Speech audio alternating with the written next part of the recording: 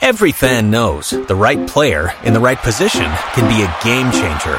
Put LifeLock between your identity and identity thieves to monitor and alert you to threats you could miss. Plus, with a U.S.-based restoration specialist on your team, you won't have to face drained accounts, fraudulent loans, or other losses from identity theft alone. All backed by the LifeLock $1 Million Protection Package.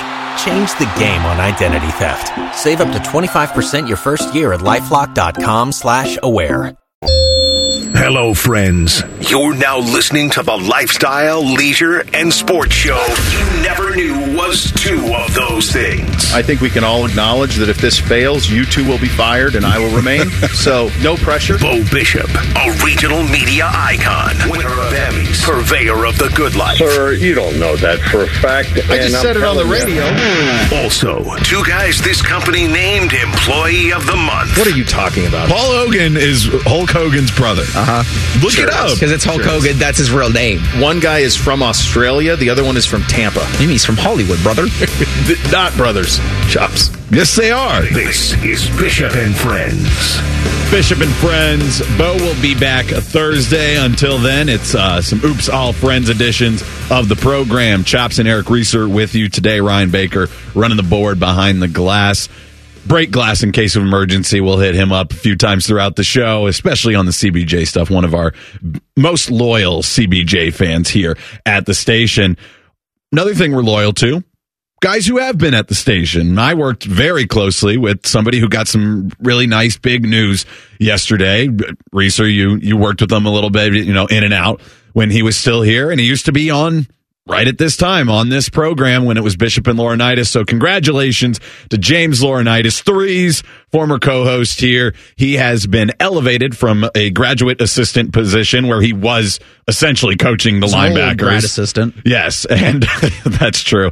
And now he is the linebackers coach at Ohio State, much deserved, and Ohio State's defense ranked highly in all the important categories last year, as the linebackers were basically the understanding was that they were under his tutelage out there, and now he has the official job, which means he can get out on the recruiting trail, and he takes that 10th assistant job. Wasn't he? Well, he had done it recently because once you have an opening, you can sort of place somebody in it. You can always have 10 guys going out. So that's why you've maybe seen James Laurinitis on Twitter taking pictures with recruits in their living room, shaking hands, kissing babies, talking to parents, all that kind of stuff. And after they had parted ways with Parker Fleming and Corey Dennis, there was an extra spot open after they added the offensive coordinator position twice in the offseason. But so James kind of got a test trial run of what it's like to actually be out on the road. I think that aspect he's going to kill. Yeah, as if he needed it. And this is well-deserved for James. And it starts an ascension, right? You can go from grad assistant to linebackers coach, and then in the future, defensive coordinator, and kind of see where things take you after that. But the resume, we could do 3 hours on his resume and why it's the perfect fit.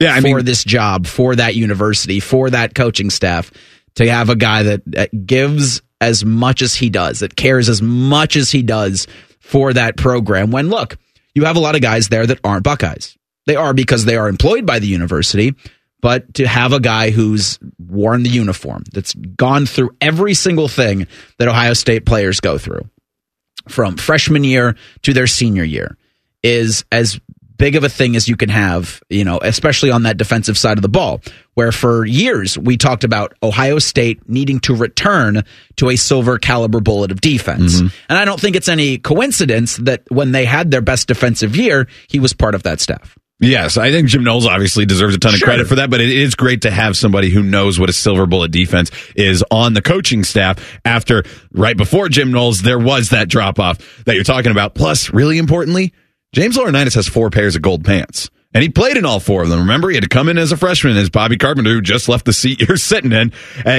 got injured in that game, and he came in and he got to win all 4 of those games, came back for his senior year. Look, there's only 32 all-time leading tacklers for a franchise in the NFL.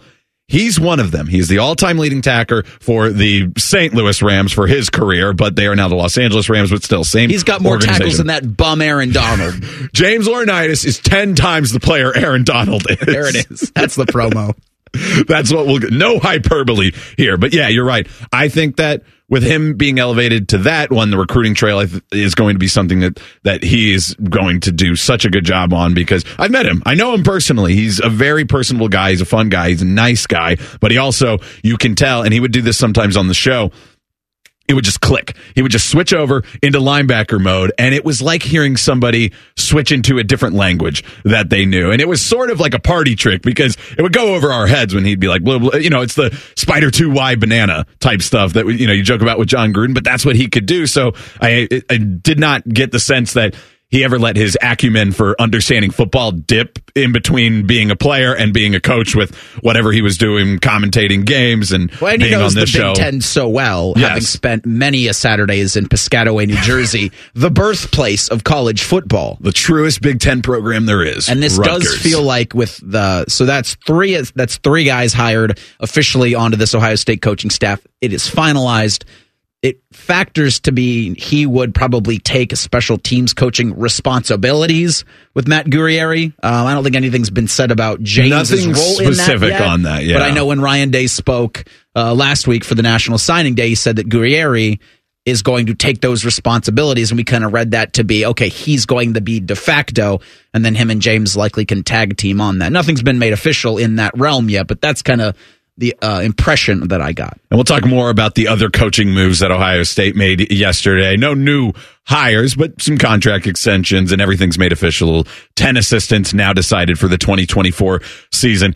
I guess unless another head coach job opens up. That's another thing we're going to talk about. All the people jumping jobs seemingly we think that the hiring cycle is over, but I guess it never really ends. Just like the transfer portal never really closes in college football. We'll get into that a little bit in the 10 o'clock hour. Today we are also going to be speaking to Aaron Portzline. Jackets made a big move yesterday, firing GM Jarmo Kekalainen. We've also got Ben Bolch coming on in the 11 o'clock hour. He writes for the LA Times, so he has some insight on Chip Kelley and what's he like to cover him, as he's been covering him the last few years out there in Los Angeles. But real quick here, we got to see some greatness. We got to see some greatness on Sunday with Patrick Mahomes and everything he's accomplishing and all the accolades and everything. And we've talked about that, like how we are drawn to greatness in sports. That's one of the reasons that we like sports so much, to see people who can do it at the top of the game and be the best. And Caitlin Clark is starting to get into that pantheon of best, not even just women's college basketball player, but college basketball player in general. College athlete. Yes. All time. Like, she's entering that conversation. She passed Kelsey Plum last night for the... It's a little weird because there are different factions of college basketball that have been around for years, and there's little things, but like if you go very specifically to NCAA D1 women's college basketball all-time leading scorer, she passed Kelsey Plum yesterday. She only needed 8 points to do so. She now has 3,569 career points. As I said, there are some weird things in here because she still has some more milestones that she could reach in the scoring record department. The AIAW large school women's record set just before the NCAA era by Kansas's Lynette Woodard from 1977 to 1981. So it wasn't too long ago that women's college basketball was not an NCAA sport. I mean, that's only 40 years ago or so, 45. That one's 3,649, and then the men's record for the NCAA is 3,667 by Pete Maravich, the Pistol, from 67 to 70, and this was before freshmen had college eligibility, so he only had those 3 years, Caitlin Clark, in her fourth year, but she's only 100-ish points from both of those. She's getting them. Yeah, she's got 4 regular season games left, whatever she does in the Big Ten tournament, and whatever she does in the women's tournament, which I would be very hard-pressed to not expect at least 3 games. A Sweet 16 run seems like a lock for a team like Iowa, especially the women's tournament is opening up a little bit. It's not all 4 1 seeds meet in the Final Four every year, but it's usually 1, 2, and 3 seeds meet in the Final Four. It's still those early rounds, those lower seeds don't stand much of a chance. So she will have that, and yeah, she has 4 more games remaining on this year. But to last night's game, it's the way she did it. She only needed 8 points. She goes out there. They win the opening tip-off. She goes right to the basket, gets a 2. They go back down the floor again. She gets a 3. And then it's like, okay, she's only 3 points away, and we're a minute into the game. She was setting it up to get that 8 points. That's what it looked like to me. She wanted to get the 8 points, get it out of the way, and then they could focus on the rest of the game. And she comes and she does one of her signatures. It wasn't quite mid-court logo, but it was the sponsored logo on the left side, and she was nails just about damn near a logo 3. It was for the record to do that. Then she makes every other basket, it feels like, in the first quarter, and she ends the first quarter with 23 points, so people were starting to look into it. Okay, so she passes the all-time scoring record. What is the single game scoring record? Because 23 would put you on pace for 92 points, and people were looking it up. It was 61. She did not quite get there, but she did reach 49 points, which is a new career high for her, which is still a pretty cool thing. But the way the crowd reacted to everything, people are totally bought into this. They were in like the thousands, the get-in price last night. Iowa and Michigan. It's a Carver Hawkeye Arena on a Thursday night. Scott Docterman, friend of the program, he covers Iowa football, but Iowa sports in general. I mean, this is the biggest Iowa athletic story ever? Positive one. Brian Ferentz has taken up a lot of headlines over the last few years, but yes, this one, like, everybody is so all in on this. The crowd hit 116 decibels at Caitlin Clark's three-pointer, tying for the second loudest that Scott Docterman has ever recorded in the arena. And the only one louder, her 3 versus Indiana. The celebration cheer was 115 decibels, so just short of it, but just a celebration when they finally took the time out. And Brad Crawford, another friend of the program, he pointed out that an F-22 Raptor hits upwards of 140 decibels on the sound meter. So getting not quite to that range, but you're talking about jet airplane type excitement for Caitlin Clark. And you mentioned like biggest story for Iowa. So I've also been able to, I've still got a lot of family in Iowa, and I have 2 first cousins once removed. So my cousins' kids, they still live in Iowa. They go to a lot of these games, and they have pictures, and they actually went with their grandparents last night, who was my aunt and uncle, and they had a picture there. But I see them at these games all the time, and it's really cool to have that connection back home and see this. And then to go to the Ohio State game, and I heard back from some family members when I had posted some pictures of me being at that game. To me personally, yeah, it's also a huge story, and my parents have been super excited because they're both graduates of the University of Iowa. And then it's all set up for an awesome, this is for people here too, this doesn't just include Iowa, for an awesome end to the regular season, because it is a crash course right now, collision course for Ohio State and Iowa to play their second game of the season, last game of the regular season, last home game of Caitlin Clark's career. That's coming up on March 3rd. And so the Hawkeyes have, Indiana, Illinois, Minnesota before that game with the Buckeyes, who have a 1-game lead on the Hawkeyes, on the Hoosiers for the top spot in the Big Ten. And so you could be looking at a regular season championship on the line at Iowa on March 3rd. It was interesting because Sunday's game, where they had talked that maybe she would be going for it then against Nebraska, that game was at Nebraska.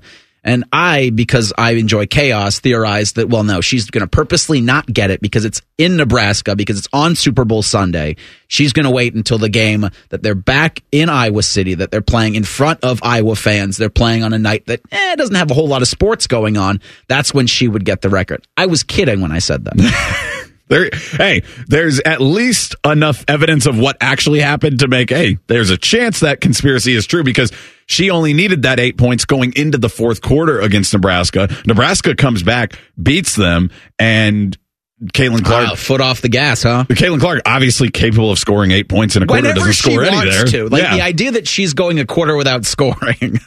No, that does not happen very often. Ridiculous. So, I buy into the conspiracy a little bit, but it made for a really special night out there, and it was a game that we got to see on the Peacock. I want to see you Peacock, which I'm fine with. I think it's actually opened up me to watching more Big Ten basketball games, because normally when I click on Peacock, there's another Big Ten game either before it or after it for the game I'm going, and I've seen more games because of that. So I know people have lamented the idea of using the apps, but I think there are some positives to it as well, and one of them being we've had more exposure to watch the greatness of this season from Caitlin Clark, and I'm very excited for a possible Big Ten regular season title on the line game between Ohio State and Iowa coming up here in the first week of March. Coming up on this show, threes wasn't the only coaching news. Buckeyes have finalized the staff for 2024. Bishop and Friends on the Fan.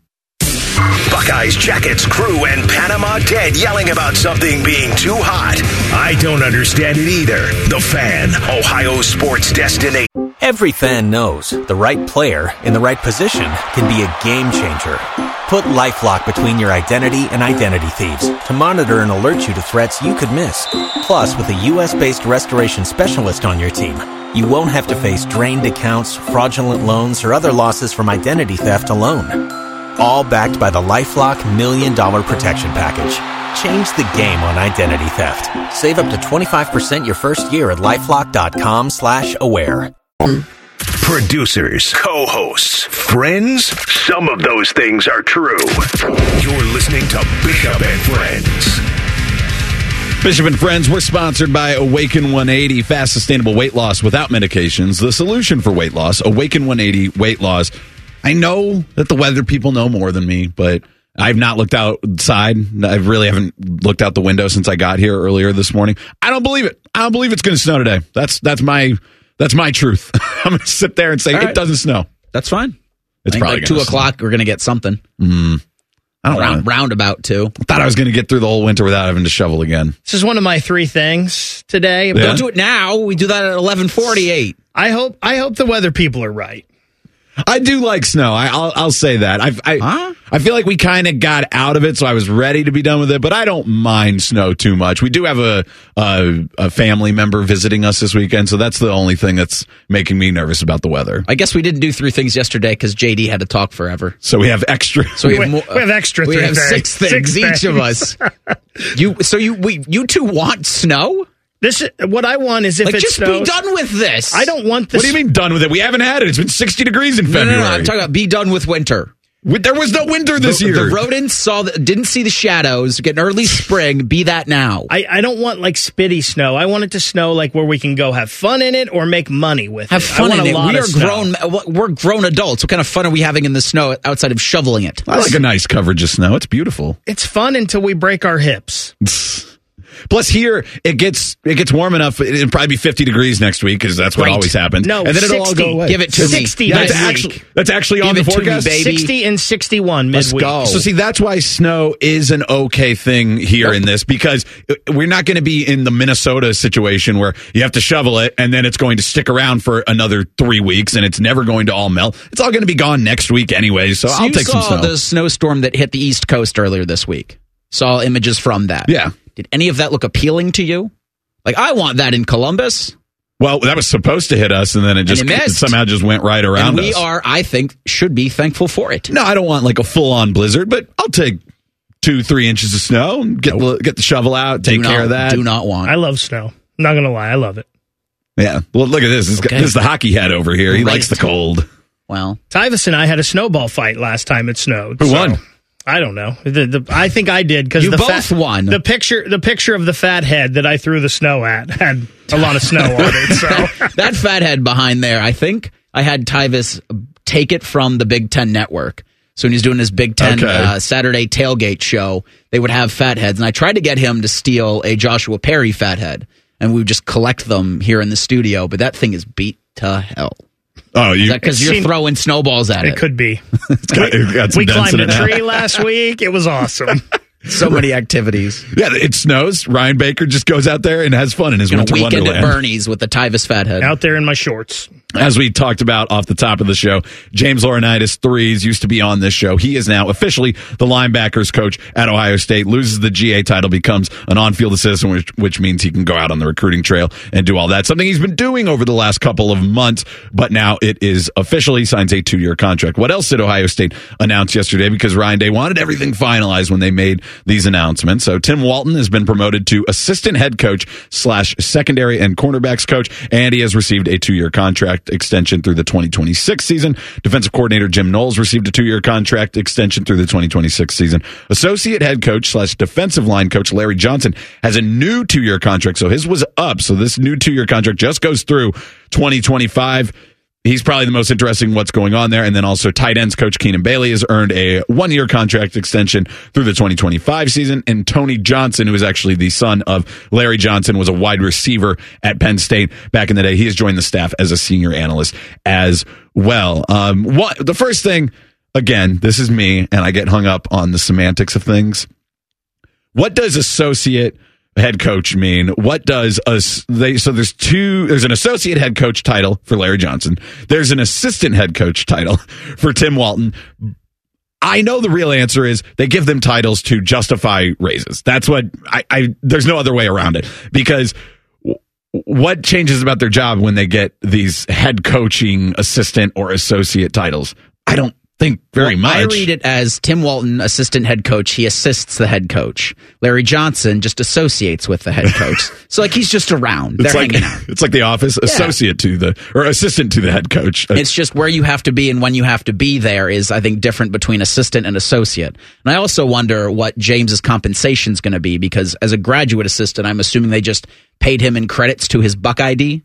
Yeah, I don't know what the whole thing with graduate, like how payment for graduate assistants, they have to be enrolled because they have to be technically in graduate school. Like, what class was he taking, do we think? Was he interested, like agriculture? I don't understand why he didn't just take Bob's class. I think that would have been hilarious if Bobby Carpenter showed up to do his lecture, whatever, and James right there in the front row got his laptop out or his notebook out. Were you a notebook or laptop note taker? I was notes up until I got a laptop that I could take, that I trusted enough to take with me. I was the same thing. I had a big laptop, so it wasn't something that I wanted to lug around. But then I got a Microsoft Surface that had it was a lightweight tablet that had the keyboard attached, and I switched to that. James, I would guess, is a notebook note taker. He used to, in the breaks of the show, work on his preparation for calling Big Ten games. He wouldn't just do doodles?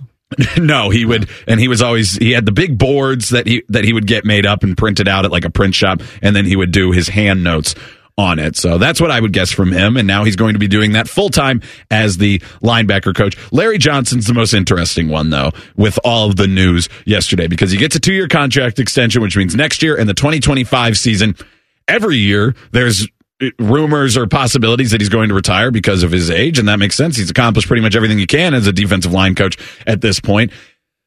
On top of that, it does feel like they do need to give him a certain amount of contract, because he has definitely been somebody who has been negatively recruited over the years. Oh, that happens every year, right? Yes, because the idea of him, he could retire at any moment. And so they give him this. But this one, to me, this isn't any scores or anything, but it feels like it has to be that now they are in the succession plan for Larry Johnson. That would be my guess, but who knows? Maybe 2 years goes up and he says, hey, I still want to coach. Those feel like with coaches, you're kind of always in succession planning. You always have to have an idea of, especially, the way coaches hop around now, you never know when you could be looking for a new one. In case of emergency, here's what we do. And you have that plan either explicit or implicit. It's funny that you guys talk about the negative recruiting against Larry Johnson, and James is even, some people were talking about James. Some people were doing that against him, saying he was just a graduate assistant, he could leave. But I literally was just reading something, I think it was from one of the 24/7 guys, that said Amaris Williams, who was a big-time D-line recruit that went to Auburn, I believe he went to Auburn, said that Auburn used that tactic, saying Larry Johnson would be gone, trying to get him to come to Auburn. Speaking of the recruiting, I think James is going to crush it. We already saw that one of the first things he did when he came over from being a GA at Notre Dame to just a GA at Ohio State, they signed 4-star 2024 linebacker Peyton Pierce, who was very much trending towards the Irish, but had a close relationship with James, so he immediately brought that one over. I think there is a good chance that he can become a Brian Hartline-esque type recruiter on the defensive side of the ball, which got better this year in the 2024 class, because remember, in the 2023 class, it was a very good class, but it was so top-loaded with offensive players that it almost got buried, that there weren't that many great defensive lands in it, at least not as far as the rankings go. Obviously, players can develop and become great, but I think the 2024 class, Jim Knowles and James Laurinitis can kind of lead that way, and I think that we are going to see the recruiting get back up to the caliber that we expect on the defensive side of the ball. Yeah, I think for James, there's an authenticity and there's a legitimacy, right? There's not only a guy who did it at the highest level in Columbus, but also did it at the highest level in the NFL, and so you talk similar to Brian Hartline, like those guys can go into any room and say, if you would like to get to a certain level, whether it be the pinnacle of college athletics or the pinnacle of a professional athletics, they are guys that know the path to get there. Up next, the Blue Jackets also made a move Thursday. Bishop and Friends right here on The Fan. An ex-jock and a very puffy, smooth-faced man. These are the first voices you should hear. Morning Juice. Your wake-up service. Weekday mornings from 6 to 9. The Fan. Every fan knows the right player in the right position can be a game changer.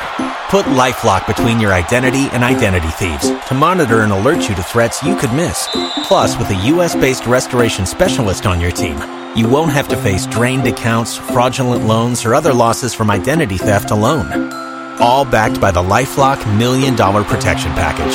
Change the game on identity theft. Save up to 25% your first year at LifeLock.com/aware. Us. What's up? What's up, man? What's up with you?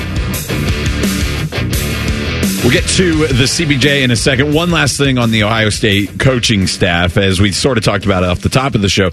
There's no official special teams coordinator, and there's definitely no, but they've not announced who even is doing that in addition to what they are officially, but there will not be a just special teams coordinator as there was the last few years under Parker Fleming. You mentioned Matt Guerreri. He has experience with special teams. He's coming over to coach the safeties, but obviously kind of shares that defensive backfield with Tim Walton. Keenan Bailey has some special teams experience even here at Ohio State. And then, yeah, maybe James could be involved in that. But it does, and I think Ryan Day wants to be more involved. He has stated as such.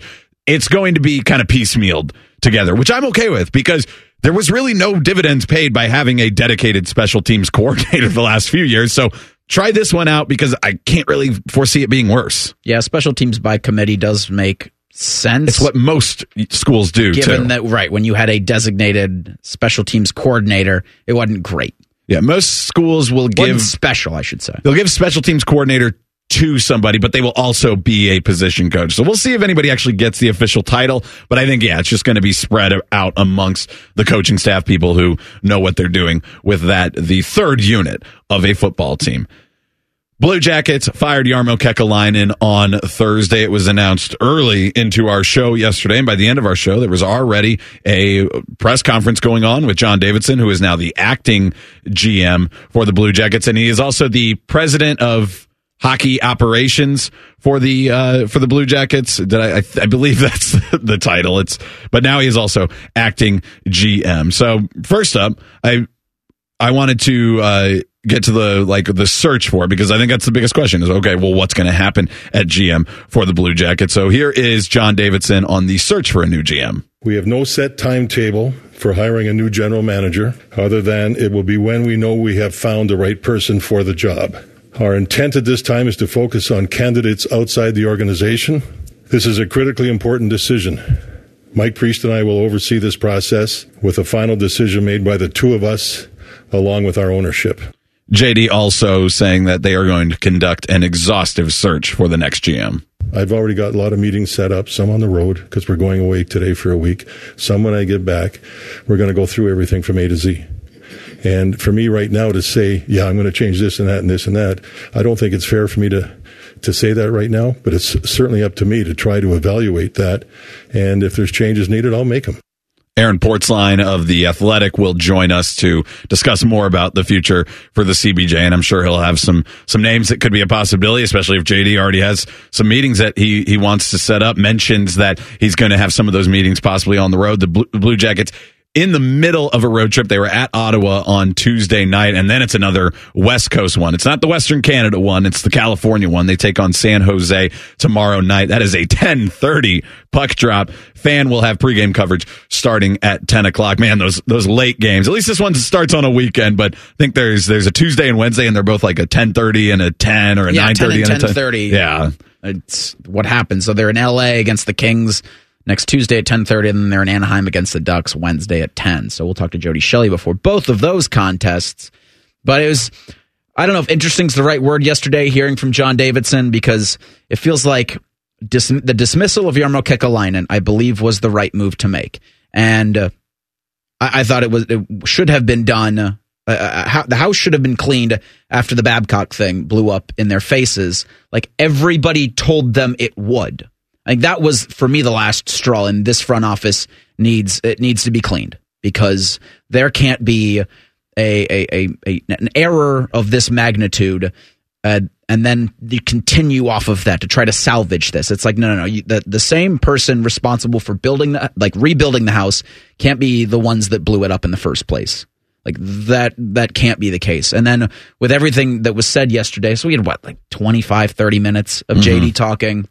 Surprise injection by Mike Priest, who I didn't think at the time knew he was even going to be speaking. It was like the kid in class that didn't know the teacher was going to call on them. Well, I just thought it was funny because they ask about ownership and being hands off, and then JD goes, "Well, I think Mike Priest." That's a better question for this guy. But it's like he's not the owner either. Because I know Jackets, the reporters on the Jackets beat who've been covering this team since its inception know who Mike Priest is. He's the president of the team. But the Jackets fan, like the casual fan, he could walk by you on the street, or he could say his name, be like, "Who's that?" We were only hearing it, and I even got because the way they did that, I was like, "Oh wait, was that McConnell talking?" No, it was Priest talking about McConnell and the McConnell family. I don't know it would be nice to hear from ownership sometimes for the Blue Jackets, but they are. I don't even think it's arguable. I don't know the inner workings of every team, but to me, it seems like they are probably the most hands-off ownership group in North American professional sports. We are being asked as a fan base to trust a process, to believe in a process that hasn't shown up for 24 years, that it really hasn't manifested itself as a clear, coherent process. What are you trying to do? Win hockey games is the obvious thing, but it was like what I said with the basketball Buckeyes earlier in the week. What was being built? And through a great many seasons, you didn't have anything being built. You had a couple of hits, right? We're going to talk about the Tampa Bay series ad nauseum because that's the one thing this front office can hang its hat on as of right now. That's it. Correct me if I'm wrong. I mean, I guess you could go with the 5 playoff berths, 4 in a row or chasing whatnot. Chasing the 8 tool all on the ground. Yeah. All right. Vezina for Bob. Guys, too. we talked about this yesterday. They talking about a process. Give us a process to follow. There's been no process. A different process every year. Doing a roster reset, and then we're paying too much to bring in defensemen because a head coach that never coached a game here wanted them. But trust that process because they knew what they were doing in the process of getting that guy. Just give us a process. This is just my opinion on the Blue Jackets, on their history at the beginning. Doug McClain was too damn competitive to be patient and let a organization and a team be built the correct way. It was more important to him to squeeze blood out of a turnip than to let, lose, get 60 points in a year, get the top picks, and build a team that way. And then we took all those years to get over that, and then we got to the precipice, and the roster needed to reset. And then we have another GM, it seems like, or front office that is just too impatient to let it work. And it's just very frustrating, what you get from them, what the trust a process, but you haven't given us one to trust. No, and you don't know what it means every time. Yeah, they go out there like, hey, we've got a process here. We're going to go through it. Well, what is that? What am I supposed to be looking forward to then as far as the Blue Jackets go? I do want to play this one from the captain on the Blue Jackets who has been with the organization for a long time, has worked, around Jarmo Kekalainen for a long time, Boone Jenner, and what was his reaction to hearing about Kekalainen's firing. The team and organization had the news on Wednesday. We got it officially Thursday morning. It's a tough day.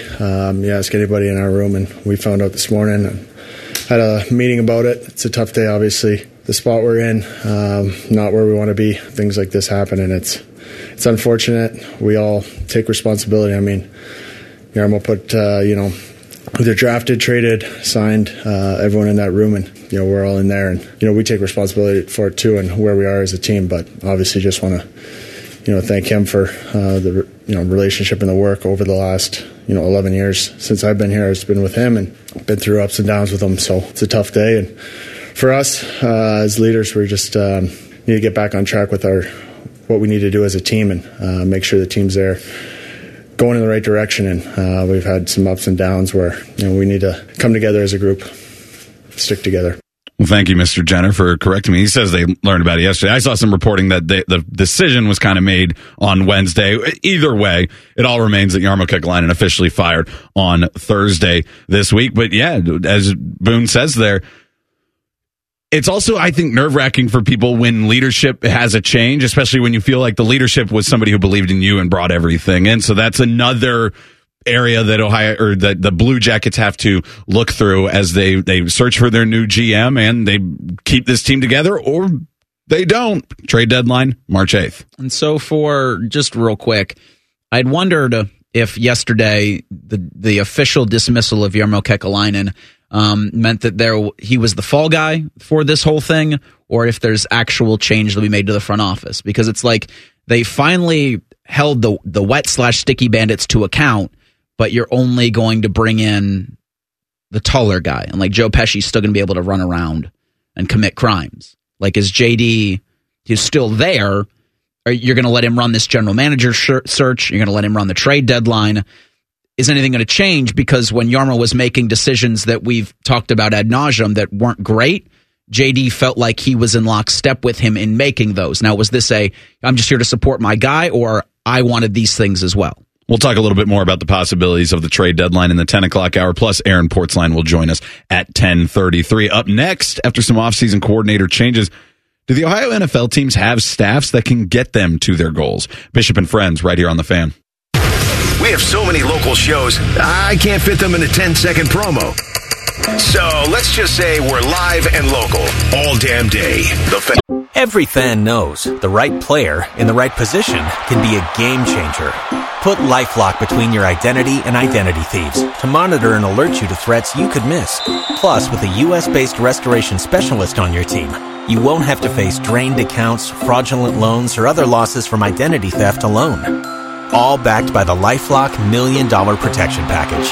Change the game on identity theft. Save up to 25% your first year at LifeLock.com/aware. The uncle you never knew you had. The friends you kind of wish you didn't.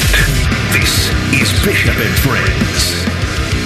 Chops and Eric Reeser with you until noon today. This one was inspired because obviously the Chiefs won the Super Bowl, and a big reason for that, probably the best defense that Patrick Mahomes has ever had on the other side of the ball for him. I don't think there's even a ton of debate for it as they keep getting better year in and year out. But Steve Spagnuolo, which we learned, he signed an extension with the Chiefs this week to remain their defensive coordinator because he appears to be one of the best defensive coordinators in the NFL. So that got me thinking, okay, the makeup of the Browns and Bengals. We talk a lot about everything they're doing is in service of competing in the AFC and getting over that mountaintop of beating Patrick Mahomes. Obviously, Joe Burrow has done it once in the playoffs. They had a Super Bowl berth that year.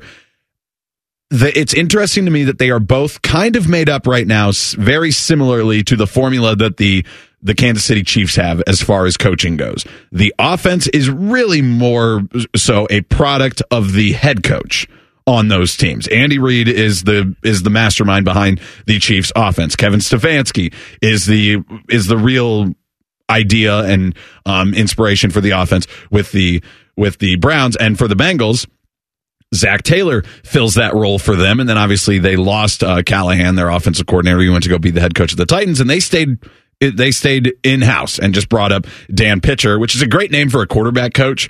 Dan Pitcher, I like that. I think that's a fun one. And then the Browns went and brought in Ken Dorsey, who appears to be the one who hopefully can bridge Deshaun Watson and what works best for him and Kevin Stefanski and his offense and combine them into one that is both comfortable for Kevin Stefanski because it appears that his offense can be really good. We saw that with Joe Flacco, and it working for Deshaun Watson. Can this formula, though, that has worked for the Kansas City Chiefs be mimicked and work elsewhere? I guess we will see, but these are two teams in the Browns and Bengals that should be at that caliber of competing for real contention in the playoffs and possibly a Super Bowl run, especially when we're talking about the Bengals. Still need to see a little bit more on the field from Deshaun for me to get there for the Browns. Well, they've got certainly both teams have the rosters, right? We talked Cincinnati's got the quarterback that's beaten Patrick Mahomes before. The Browns have the roster, one of the tops in football, and you saw with the 49ers and making the Super Bowl and almost winning the Super Bowl with an all-star roster. And so if we're doing this on paper, both of those are there. It's not necessarily something, in my opinion, you want to just directly emulate what Kansas City's doing because you do not have Patrick Mahomes. Offensively, it makes sense to say, well, just do what they're doing, but you don't have that guy. So you have to figure out what works best for your specific situation. And I think Cincinnati's done a really good job of that with Joe Burrow and the weapons that they've put around him. Now, the injury bug being what it is with him, I think then you have to adapt and adjust. And it was okay with Jake Browning, but when you talk the Cincinnati and Cleveland, just two completely different spots, and it really has to do with the quarterback. Yes, but the goal of both of those teams is the same. It still is that big question mark of what percentage of what we saw in 2020 from Deshaun Watson can he get to? Because I would argue that you just have to scrub it. It's been like below 50% in the 11 games that we've seen him in a Browns uniform, right? You just have, and I know that you paid him that because you thought that that's what you could resurrect is All-Pro Deshaun Watson. We're too far removed from that, I think, for that to be the case. I think this is a situation where you saw what Stefanski wanted to do in 5 games, 6 games with Joe Flacco, and now here's what he can do. You do with what you can because of your situation, and Deshaun Watson's not Joe Flacco. I don't think I'm breaking any news to anybody here and telling you that those are two completely different quarterbacks. And that's, I think, for Stefanski, what prompted him to make the sweeping changes he did with his offensive staff. Because they didn't just release Alex Van Pelt. It was almost the entire offensive staff is a turnover from the 2023 season where offensively, if you consider all of the injuries that they had, I think did a pretty damn good job. But then the realization comes with you have to make Deshaun Watson work, or you have to try to figure out what's the best way to make him work. And the guys in place were not that. So, yeah, the destination's the same, or the goal is the same for both the Browns and the Bengals. But, man, they couldn't be any further apart with how they're going to try to go about getting there. On the other side of the ball for both of these teams, Jim Schwartz comes in and makes the Browns instantly one of the best defenses in the NFL instantly. And then Louis Anarumo has done a really good job for the Bengals. There was a little bit of a fall off this year. They've dealt with some injuries as well. They've got a really good defensive line, but it's because of the pie analogy that we're always talking about with the Bengals. Cap attrition and injuries, I think, it set them back defensively last year. So whereas the Browns have invested greatly in their best players on defense. Defensively, but you add Jim Schwartz and it makes that go. Yeah, and so I think that they're both in that position, but it really does come down to the quarterbacks a lot. But, we were talking about the all-star team of the 49ers, and while we're talking about defensive coordinators and everything, they do have that all-star team, and their defense is even starting to turn in that as they traded for Chase Young because they weren't getting the pass rush they wanted. They've got a defensive player of the year guy in Nick Bosa over there. Unfortunately, lost Greenlaw to the linebacker to a non-contact injury, trying to run out on the field, just went down. So you hope that that's not something that's going to affect him into next season because they've got a lot of good players throughout that defense. But they are now looking for a defensive coordinator for the third time in 4 seasons. Robert Saleh left 3 years ago to take over the Jets job. Then you had 2 years of DeMeco Ryans, who then went to take over as the head coach and did a really, really good job this year with the Houston Texans. And then Steve Wilkes comes in for a year. They wanted the pass rush to be better, and they fixed some of that with the trade for Chase Young, but they're still a really good defense. Still, they part ways with Wilkes. Is he the scapegoat of not achieving the goals that they had right there? They got all the way to the Super Bowl. They got to overtime in the Super Bowl, and just a little bit too short. And they held the Chiefs in check for the first half. Things got away from them a little bit in the second half, but I was wondering, just post-Super Bowl, if it was what you had said, where Steve Wilkes is just the scapegoat. Defense did not stop Patrick Mahomes absolutely when it mattered in overtime. He was able to pick up key conversions with his legs, and he was, of course, able to find, that touchdown to seal the game. But Steve Wilkes didn't make the overtime decision. Steve Wilkes didn't, when his defense did its job to open the second half of the Super Bowl and picking off Patrick Mahomes, but it was Kyle Shanahan's offense that couldn't get the ball down the field. It was Kyle Shanahan's offense in the first drive of the game that fumbled the football. But then you read back into the season, and it never felt like Shanahan and Steve Wilkes were on the same page. And then I think it goes back to when you're the head coach and you have that final decision making, it's all right, this guy just didn't work this season. Yeah, but I would think that, hey, I delivered you 19 regulation points from the Chiefs. I feel like with all the power that they have on offense, that you guys should have been able to win this game. Yes, the Chiefs ended up with 25 points, which is still pretty low. You had the opportunity picking off Patrick Mahomes with the first drive of the second half. That you closed the door then. Yes. But you don't do that with defense, but they gave you the football. So, yeah, the 49ers, after most of the coaching cycle has gone through in the NFL, on the search for a defensive coordinator. We'll see if they can still be the kings of the NFC. Former Ohio State coordinator officially has a new job, plus more college football happenings next. Bishop and Friends on the Fan. 1, 2, 3. Here at the Fan, it's always football o'clock. Proud to be your home of the Buckeyes, Browns, and all the NFL games you can handle. The Fan. Every fan knows the right player in the right position can be a game changer. Put LifeLock between your identity and identity thieves to monitor and alert you to threats you could miss. Plus, with a U.S.-based restoration specialist on your team, you won't have to face drained accounts, fraudulent loans, or other losses from identity theft alone. All backed by the LifeLock $1 Million Protection Package. Change the game on identity theft. Save up to 25% your first year at LifeLock.com/aware. Free. The best hair on the air. You're listening to Bishop and Friends. Chaps and Eric Reeser, Bishop and Friends, Oops, All Friends edition today. Bo will be back Thursday, so we'll see you at the beginning of next week as well. I hate it when targeted ads, you got me. I am interested in this. I was just looking at my phone, and in between the tweets, there was an ad for a Caitlin Clark jersey shirt, and it was on sale. And I was like, ooh. Really? Ooh. Better jump on that quickly. Yeah, it was like less than $30. Caitlin Clark merch being on sale doesn't feel like, I guess it does feel like they're targeting the right time me. to do it. Upcharge. Yeah, if anything, you don't have, I guess you say it's on sale, but you mark it down from 100 to 75. You say 25% off. Yeah, is it the department store thing? You know, when you're at a place like that and everything is 30% off, and you're like, or is everything just full price and you just pretend that there was this original higher price? It doesn't make any sense. Guys, speaking of Caitlin Clark, is there a hotter person in sports right now? What do you mean by Caitlin that? Clark, as far as, moving the needle? No, I said a few weeks ago, she's the biggest star in college sports. Yeah, I don't think that's really debatable, especially with like the outflux of quarterbacks right now, and like Carson Beck. He's not as big of a deal as Caitlin Clark right now. I'm not talking just college sports. I'm talking like all of sports right now. I mean, like currently now, because he won Super Bowl MVP. It's probably Patrick Mahomes. Yeah, and then obviously like Steph Curry and LeBron James are bigger stars in their own right, but they're not at the apex of their stardom, and people are probably more likely to turn on a Caitlin Clark game at this moment than they are to turn on a random Lakers game, for sure. I feel like right now, and obviously we have a great women's basketball team here in our city with Ohio State. That handed Iowa an L. On national TV. But I just feel like there are more people. I don't think women's basketball, college basketball, has ever been hotter right now, and it's all because of her. Yeah, you had Giannis Antetokounmpo playing last night for the Bucks, and you had Steph Curry playing for the Golden State Warriors. And still, programs are going to be leading with Caitlin Clark.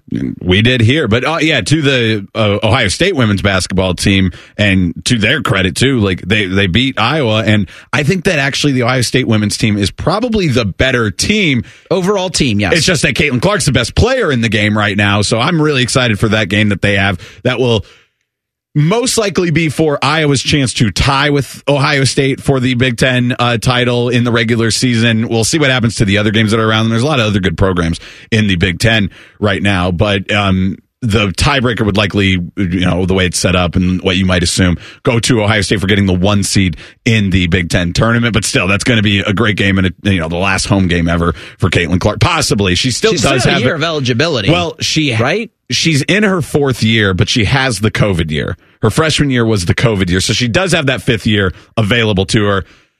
I don't know, with the record she's gotten, I don't know what she would do. Obviously, she's making nice money, but people push back on the idea she's making more money than she'd make in the WNBA.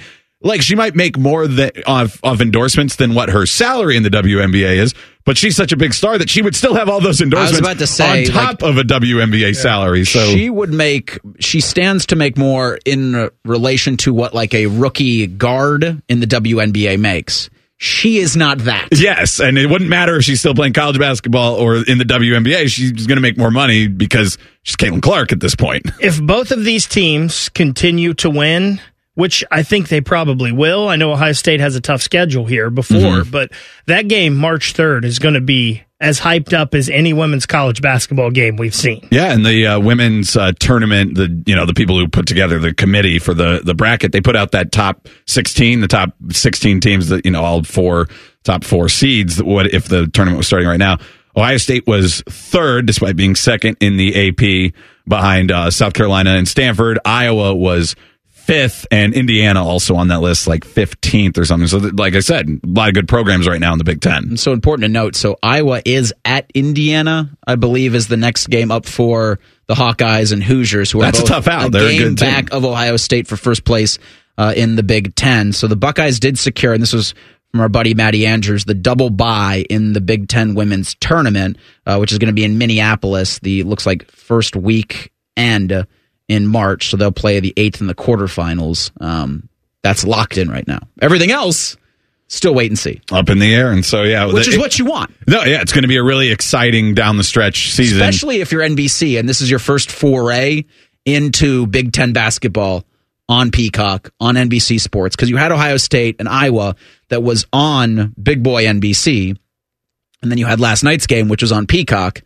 Like, this is a huge win for them. And it also goes to the point that ESPN made when they re-upped the NCAA tournaments, most specifically women's college basketball, for a ton of money. It's going to be fun, yeah, down the stretch for the Big Ten there on the women's side. On the men's side, Ohio State plays the leader in the Big Ten right now. Number 2, Purdue comes into the shot on Sunday. That's a 1 p.m. kickoff or tip-off. We will have coverage starting at we'll have coverage starting at noon here on the Fan. Purdue currently 12-2 in the conference, and that puts them 2.5 games ahead of Illinois, 3 games ahead of Wisconsin. So, especially if they add another victory, which I think they might probably on Sunday. They're kind of running away with it, but it's going to come down to the wire on the women's side in the Big Ten, at least for a chance of a share possibly for Iowa and Ohio State and what's going to happen there.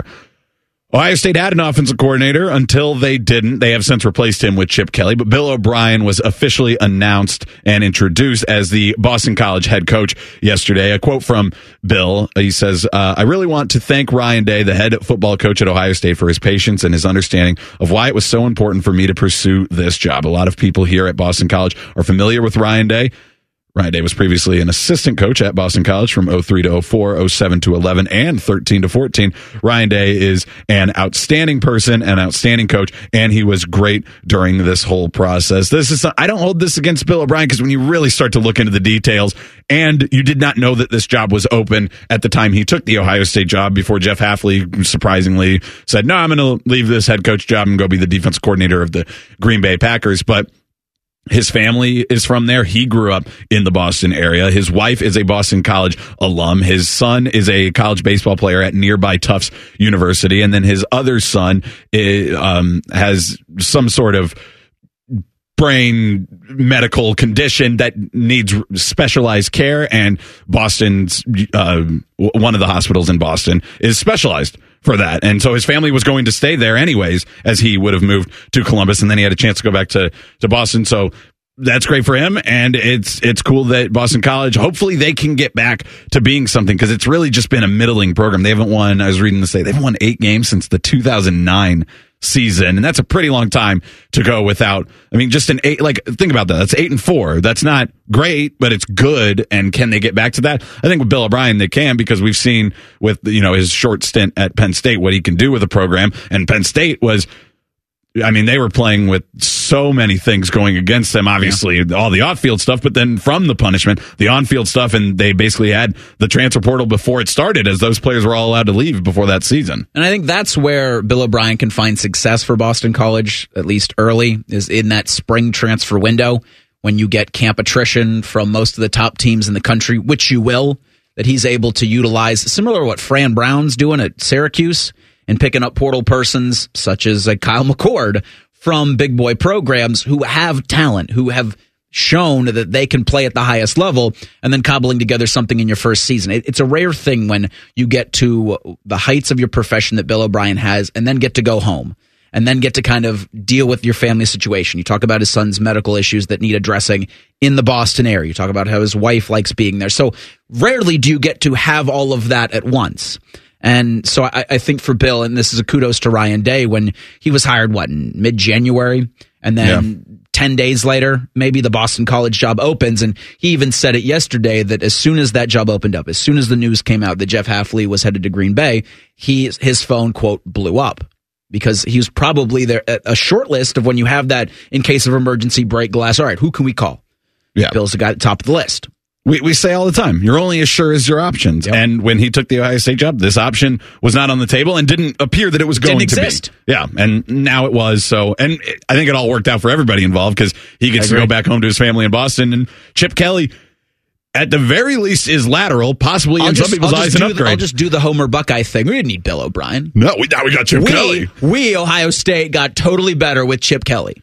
One other thing to keep in mind with this kind of stuff, I am not the one that has the doom and gloom of nobody wants to coach college sports anymore. They don't want to deal with the NIL. They don't want to deal with the transfer portal. Yeah, some people don't. That's fair. But it is peculiar what we've seen this year of sitting head coaches leaving for Power 5 coordinator jobs. And another one, or not even always coordinator jobs, sometimes just assistant coach, because one happened yesterday. Now, this is another one where his family's still living in the place he was previously at in Columbia, South Carolina. But Georgia State's Sean Elliott has agreed to return to South Carolina as tight ends coach and run game coordinator. The timing of this, though, is really strange. Brandon Marcello, friend of the program, he had this yesterday. Georgia State has postponed spring practice and its spring game because head coach Sean Elliott resigned to become the tight ends coach at South Carolina. Two days into spring practice at Georgia State, and he says that he's never seen anything like this before. So it's just one of those things. Again, there's a lot of personal reasons that make sense for Sean Elliott to make this move. I don't like the timing that you just leave your team who had already started practice going there, but I do understand the personal reasons. It feels like he wanted to get back to South Carolina at some point. He had actually been the interim coach at one point when Steve Spurrier stepped down in South Carolina all those years ago. So it's just the fact that we've seen now this. We saw obviously Chip Kelley leave UCLA head coach job to be the OC at Ohio State. Alabama hired two sitting head coaches to be their defensive and both defensive coordinators. One listed as defensive, one's co-defensive. I don't know how that works. And then obviously Boston College lost Jeff Hafley, who went to go be the DC over in Green Bay. So no, I'm not saying that nobody wants to coach college sports anymore because a lot of these guys stayed within the college realms. But it is interesting to see guys who have the top job to say, no, I'd rather take a step down. And the names you listed, all those situations are different, right? Nick Saban was getting up there in age. He'd done everything that you needed to do, that you could do in college sports. He had bought his retirement home. And I do think that the NIL portal fatigue was hitting him, and he says, I don't need this anymore. And so there is a lot of that. But if you talk about the guy from Georgia State, this opportunity to return to South Carolina opened up, and he probably thought to himself, I'd rather be doing that. And to the point I made about Bill O'Brien, your family's still there. You want to be closer to them. You're able to kind of have your cake and eat it too, where you're still coaching ball, but you're not having to deal with the things that you would as head coach at Georgia State, who I think are they Fun Belt? They gotta be. They're a group of 5, but you wouldn't have to deal with the things that you maybe just didn't want to do. You want to coach ball. And a lot of people just had said that about Chip Kelley. He just wanted to coach. He wanted nothing to do with name, image, and likeness. He wanted nothing to do with the transfer portal, just coach ball. Now, does that mean it's systemic amongst all kind of old head coaches in college football? No. There are a lot of guys that when another situation can present itself that doesn't include all of that, they're going to take it. Georgia State, yes, is a Sun Belt team. The Fun Belt. Do you know the Georgia State mascot? Are they a bulldog? No, they are a panther. Oh. I don't know if any other team in Georgia could pull off being a bulldog. I just thought it would be funny. That would be. I mean, I don't know.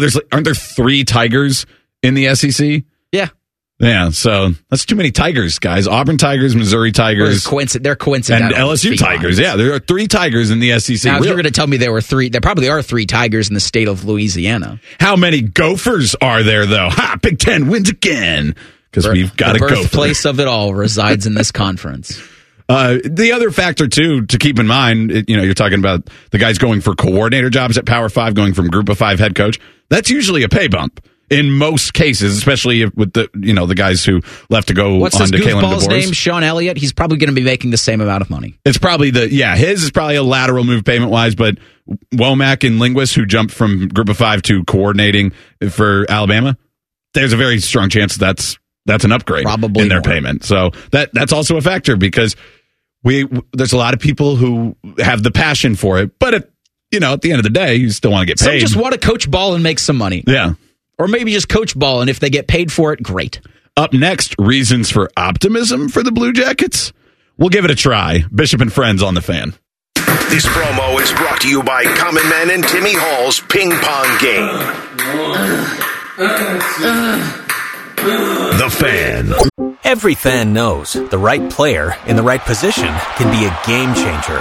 Put LifeLock between your identity and identity thieves to monitor and alert you to threats you could miss. Plus, with a U.S.-based restoration specialist on your team, you won't have to face drained accounts, fraudulent loans, or other losses from identity theft alone.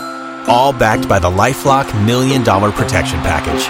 Change the game on identity theft. Save up to 25% your first year at LifeLock.com/aware. Bo knows many people. He talks to the interesting ones on this show. This is Bishop and Friends. You're almost done with the month of February, so there's no better time to sign up for the Tipico Sportsbook and get in on the betting action with basketball, hockey, and the biggest college hoops tournament in March right around the corner. There's plenty of games to bet on and win big. Take advantage of Tipico's massive odds boosts for the biggest payouts. Try Tipico's new parlays where you can pick how many legs you need to hit and cash in on your bets even if you miss a leg or two. Claim Tipico's new sign-up bonus now and get $100 in bonus bets when you bet $25. Sign up now and enter the promo code TheFan100 to get your bonus. Download the Tipico Sportsbook app today. Unless you're driving, then do it when you get to your location. Must be 21 or older and physically located in Ohio. Terms and conditions apply. Gambling problem? Call 1-800-GAMBLER. I really do like that basketball tournament in March. So much fun. Should maybe give it a name. Sometimes makes people mad. Someday maybe we'll have a real name. But if you download the Tipico Sportsbook app, you'll get glad. There you go. Because you'll win, maybe. Maybe you'll get glad at what the Blue Jackets do next for their GM glad position. About this.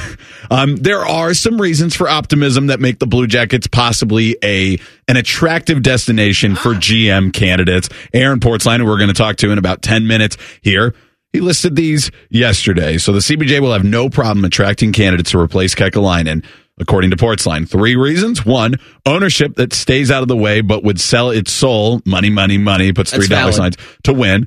One of the best prospects / young talent pools in the NHL. That one's true. I like that. He's right. Yeah, and we would like to see them on the ice a little bit more, but we've seen that this year. Cross that bridge when you get to it. Fantilli's out right now to essentially the end of the year, maybe back for like the last 2 weeks of the season or something. So that's a little bit of a downer, but he's still on the team, and you know he's going to be He was healthy. Very productive up until. Yes, and you know he's going to be healthy for next year. This isn't a long-term injury for him. You have a cornerstone of your franchise. And the third reason, incredible city / fan support despite on-ice struggles. That one is true. I've been to a few Blue Jackets games despite the team not being very good this year. People are excited. They get close or to sellout crowds. Every year. And that's the biggest thing for me with the news that was, with the move that was made yesterday. While it was done later than I think you would have liked to have it, this organization, and rarely is this the case, this organization owes this fan base. Owes it to do whatever it can to put a contender in front of them and build something. Not just ask. Actually deliver to its fan base. And I think yesterday was a positive. Not sure if it was everything that needed to be done, in my opinion, to deliver that to the fan base. But you got to start somewhere. I was just going to say, you guys talking about Fantilli, and we're going to have Aaron Portzline on, but on his Front and Nationwide podcast, he was talking about Fantilli. Don't even bring him back for the rest of this year. But here's the thing. Send him to Cleveland. Let him play in the playoff push for there in the AHL playoffs. And if you remember 2016, Bjorkstrand, Anderson, Korpisalo, Forsberg, both of them, a lot of them no longer here, Zach Werenski, they were all a big part of the then Lake Erie Monsters Calder Cup Championship. Leave Jiricek down there. Leave Adam, when Adam comes back, send him down, send Kent Johnson down. Let them be a part of that and experience a playoff run and have them ready for next year. That's a great point, because that Calder Cup winning Monsters team, which I wish they were still Lake Erie Monsters. They changed I think Lake Erie Monsters made more sense. They're Cleveland doing Monsters. Like Cleveland rebrand of all of the minor league teams up there to keep. I believe they did that right after they won. Yeah, so they win the Calder Cup, and then that becomes a lot of benchmark players for what was really the best run in franchise history for the Blue Jackets between 2016 and 2020, 2021 kind of range. And also, I mean, at the same time, the Clippers won the what is it for the minor league? They won like that. The Governor's Cup. The Governor's Cup, yeah. They had won that in the 2015 season, and then the 2016 season was obviously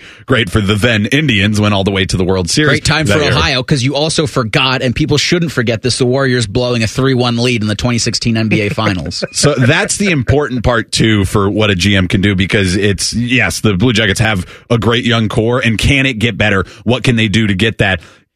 Just real quick. You're everything you're saying is correct. Everything you're saying is logical. Now, the decision makers have to act on those logical steps. Who exactly are going to be those decision makers factors huge here. Yes, and logic. Currently, we know that John Davidson is going to be running GM duties at least until the end of this season. They are going to go for a search, and they're going outside, it sounds like, for this search, but trade deadline is 3 weeks from today. So how are they going to handle that? Here's JD. In talking to Jarmo yesterday, and it was difficult, Jarmo's he's a very professional person. And we talked even about things that he's discussed with other teams. It's all right there. Anything we need, all we do is pick up the phone and call him. He's great. All right, so they're going to go out there and they're going to pick up the phone and call people. As far as the Blue Jackets and what they would want to do, or what I would hope that they would do, I guess more appropriately, I do want them to embrace the youth and the full-on rebuild of this team, of this franchise right now. Currently in 2024, they have their 1, the LA Kings 3, their own 3, 4, 5, and 6. In 2025, they have all of their own picks, 1 through 7, and then also the Vegas 7. Both the LA Kings and the Vegas 7 were in that. Remember last year's trade deadline where Jonathan Quick was a Jacket for like 12 hours? What a moment in time. Yes, so that's where both of those picks come from. So there's still a lot of room to fill up with more picks in this and trade those guys, because that's what I think that it should be. This isn't, obviously they're not going for rentals, but I think just try to get more picks in there and bring more youth to go along with these guys. Who can be traded? There's a lot of names out there right now. Almost everybody. Yes, but some of the ones that we've highlighted, you'd probably get your biggest return for Boone Jenner. The take what you can get Baker, did you put this together or did you put this together on the sheet today? Who was responsible for that? I think it was Reese. Okay, but yeah. So a lot of defensemen in that list. But Andrew Peak, Adam... Actually, I'll say this. If it's good and you like what you're reading, it was me. If it's bad and you don't like what you're reading, it's Baker. Boquist, Provorov, Elvis, possibly, and the take what you can get. I just don't know what you can get right now for him, because if you would trade for him, can you even be confident that he's going to want to play night in and night out? He's a confusing player right now. I think Provorov, I think it's a little unfair in the take what you can get there. I think you can get a lot for Provorov. Yeah. He's a left-hand defenseman that can eat a lot of big minutes, definitely a top 4 guy. He's had a good offensive season this year. And if you remember, LA retained salary in that 3-team trade, so his cap hit is only it's just a little under $5 million, which isn't bad for a top 4 defenseman. So you might be able to get you may not get that first round pick, but you can get quite a bit for Provorov. When I put Provorov on the thing, I was just thinking more from his contract's appealing and it helps the Jackets and the Jackets aren't going to be shy for cap space, but this helps. We'll get smarter next as we'll talk to Aaron Portzline, who knows more about the Jackets than just about anybody. Again, they made that GM move this week. Bishop and Friends right here on The Fan. The Ohio State Coaches Daily Show is brought to you locally on The Fan by Credit Union of Ohio. This is the Ohio State Basketball Daily Show, brought to you by Incoba Insurance. Paul Keels and Ron Stokes here, just a couple of days after Chris Holtmann is dismissed as head basketball coach. Ron, the players are the ones that have to finish out the season here, and it's kind of hard to put yourself in the mind of what must be going through their heads as they still have a few weeks left of a season to try and complete. Yeah, I think the biggest thing for them is the fact that, they know who the head coach is. I mean, because Jake has been here for a while, and they obviously have a relationship with him. And now, Jake has have to rely on his experience as an assistant and a few games he had as a head coach when Chris Holtmann was not available. So it's going to be his job to get those folks to understand that there is a new leader now, and they have to buy in and try to do what they are trying to do anyways, try to win basketball games and improve as student athletes. So it's an adjustment. It's a tough one for young people to deal with, but it's something that they're going to have to deal with here over the next couple of weeks. Okay, we'll have another comment coming in just a moment. Hi, I'm Archie Griffin, 2-time Heisman Trophy winner. The right coverage can be a game changer, both on and off the field. That's why Encova Insurance and their local independent agents are prepared for what's next and protect what matters most to you. Whether that's your home, car, business, or family, Encova's got your back with a policy that fits you perfectly. With local independent agents in your neighborhood and innovative insurance products that can be tailored to fit your unique needs, Encova's playbook is an easy win for your peace of mind. You can trust their team of agents to develop a strategy that's just right for you. And it's not just X's and O's. Your expert agent will guide you and provide insurance solutions so you can confidently manage your risk and count on a financially secure future. For auto, home, and business insurance, you want Encova on your team. Visit Encova.com today to find an agent near you. Encova is a proud sponsor of Ohio State Athletics. Go Bucks! Talking with Ron Stokes here just a couple of days after the coaching change at Ohio State. Jake Diebler now the interim coach for the rest of the season.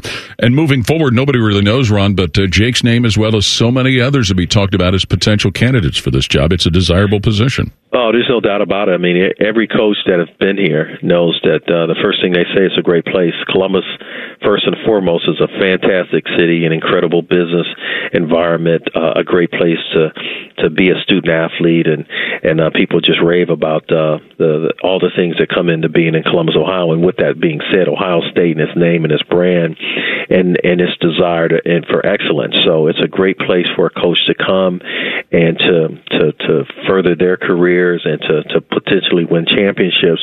So you're absolutely right, Paul. It's a very desirable job, and a lot of folks, I'm sure, are going to be buying for it. This is the Ohio State Sports Network from Learfield. Is it time to upgrade your financial situation? Whether you're shooting for financial goals or making a fast break towards savings, Credit Union of Ohio is on your team. If you live in Central or Northeast Ohio, you could score big with affordable loans and competitive savings. Enjoy Credit Union of Ohio's fast and easy online application process and make a slam dunk when it comes to your financial needs. Start winning at cuohio.org. That's cuohio.org. Federally insured by NCUA.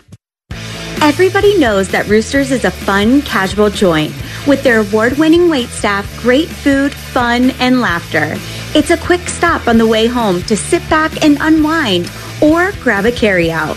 Roosters is where you, your family, and friends can order pizza, sandwiches, salads, and more.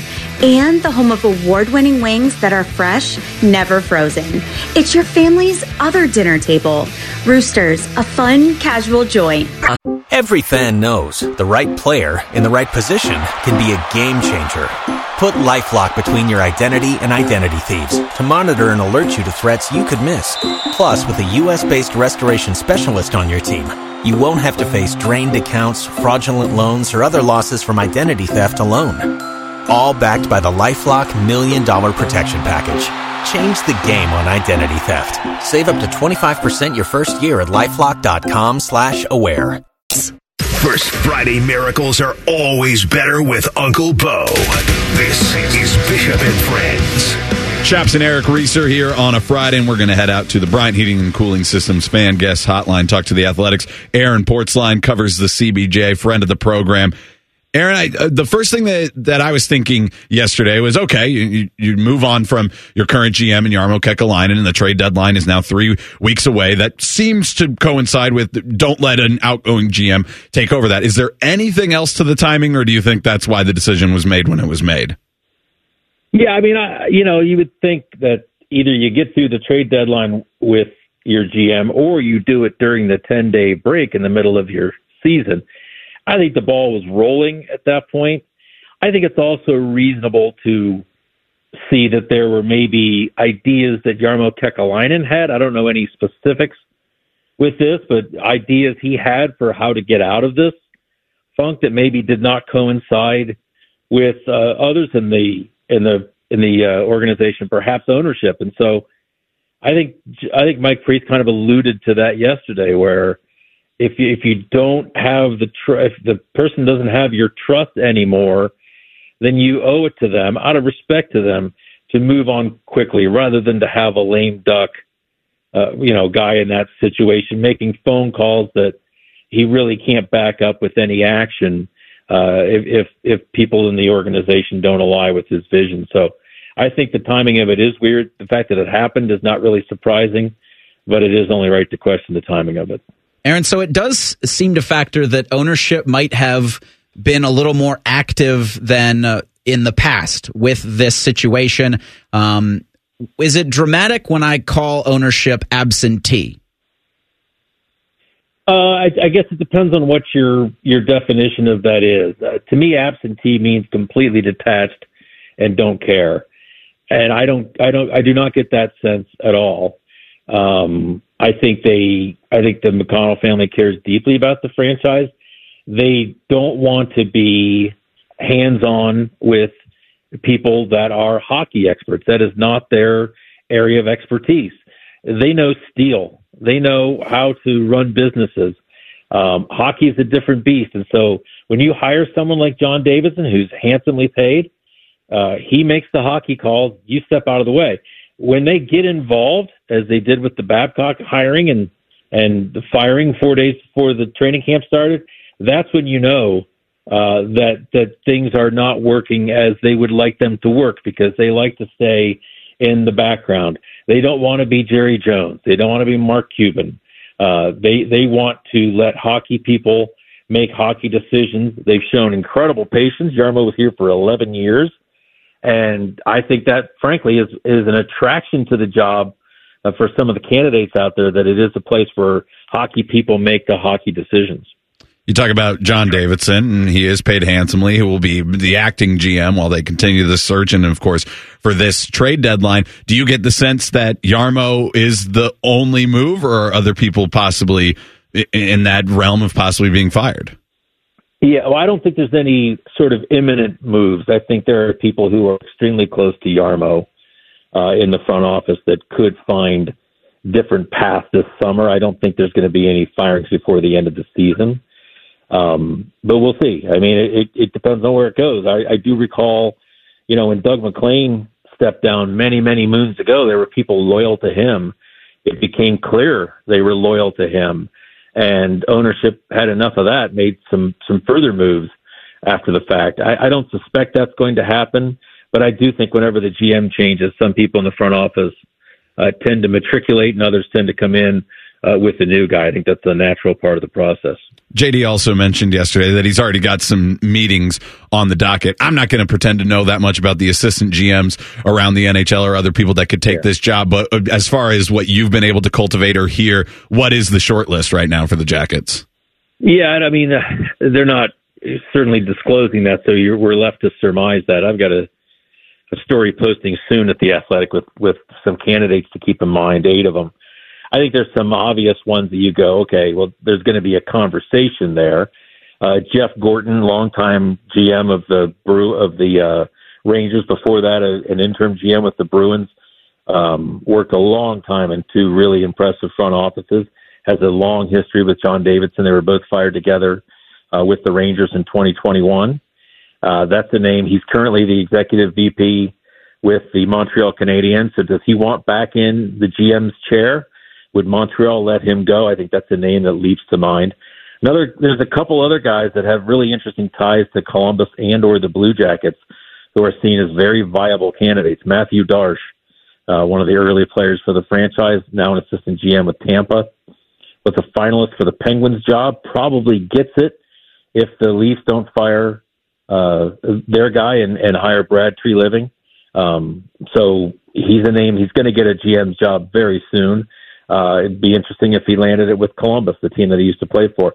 Another guy, Chris McFarland, who was an assistant GM here under Scott Howson, also under Jarmo Kekalainen for a time.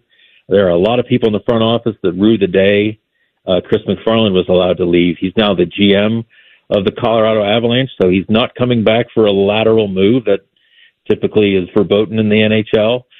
But if they sweeten the pot and maybe added a title to him, a president and GM or executive vice president and GM, maybe Chris McFarland would in fact leave the Colorado Avalanche to come to the Blue Jackets.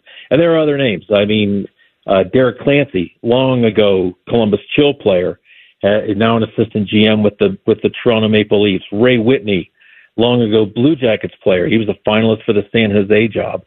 They have some really interesting candidates or players you would suspect or people you would suspect would be candidates. I don't think there's going to be any shortage of interest in the job given the way that this organization is currently aligned. But they've got a lot of impressive candidates that they'll be able to sift through to find the guy they think is right. The Athletic's Aaron Portzline, our guest, courtesy of the Bryant Heating and Cooling Systems fan guest hotline. Aaron, do you or should fans trust JD's process? And what do you think yesterday's news means for the future of Pascal Vincent? Yeah, it's a good question. It's a good question. I mean, I wouldn't be surprised, honestly, if John Davidson retired after this season. This might be his last big project with the Blue Jackets. I don't think he's looking forward to retirement necessarily. He loves the day-to-day competition of being in an NHL front office, but he has had some health issues. I think that's one of the reasons that Jarmo stayed on as long as he did, frankly. So I don't know where that stands. If John Davidson may decide that he needs to step down. As for Pascal Vincent, I mean, whoever the new coach comes in or the new GM comes in, I suppose it depends on how they feel about Pascal Vincent.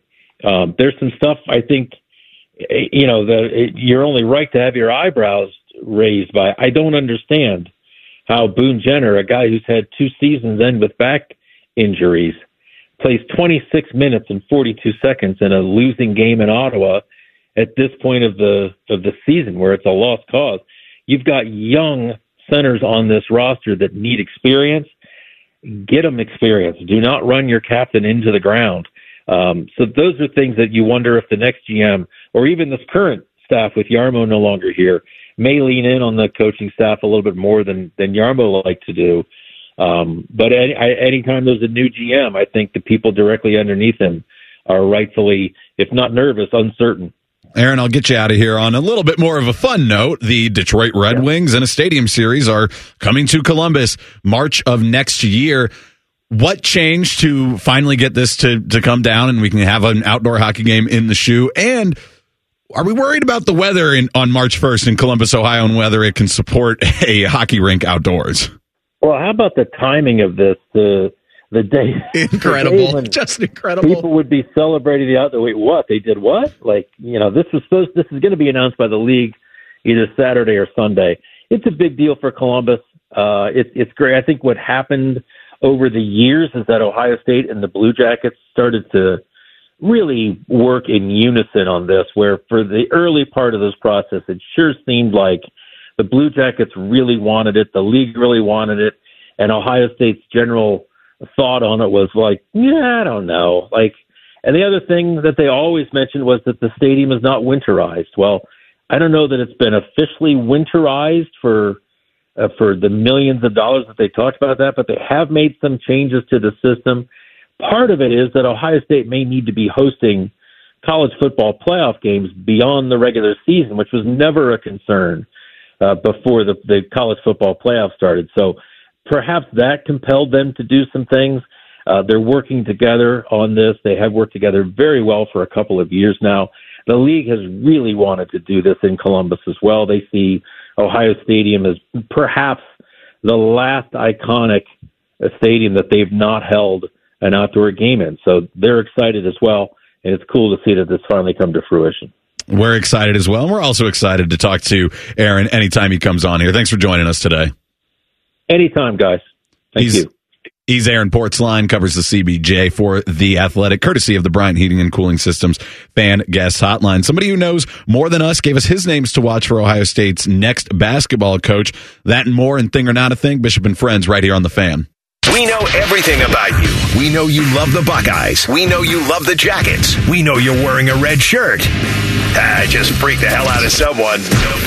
Every fan knows the right player in the right position can be a game changer. Put LifeLock between your identity and identity thieves to monitor and alert you to threats you could miss. Plus, with a U.S.-based restoration specialist on your team, you won't have to face drained accounts, fraudulent loans, or other losses from identity theft alone. All backed by the LifeLock $1 Million Protection Package.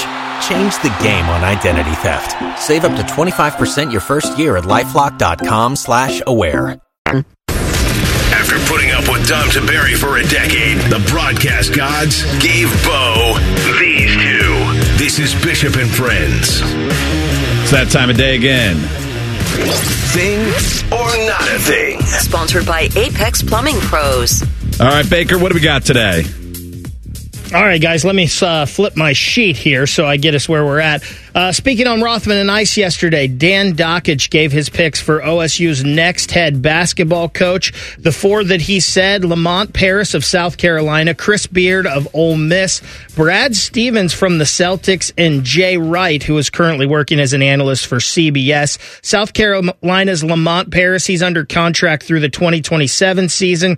He has a relatively low buyout. If he left on or before April 1st, he would owe South Carolina $4 million. If he left after, the number would drop to $3 million. Ole Miss, they just hired Beard last March, but he's only signed through 2026.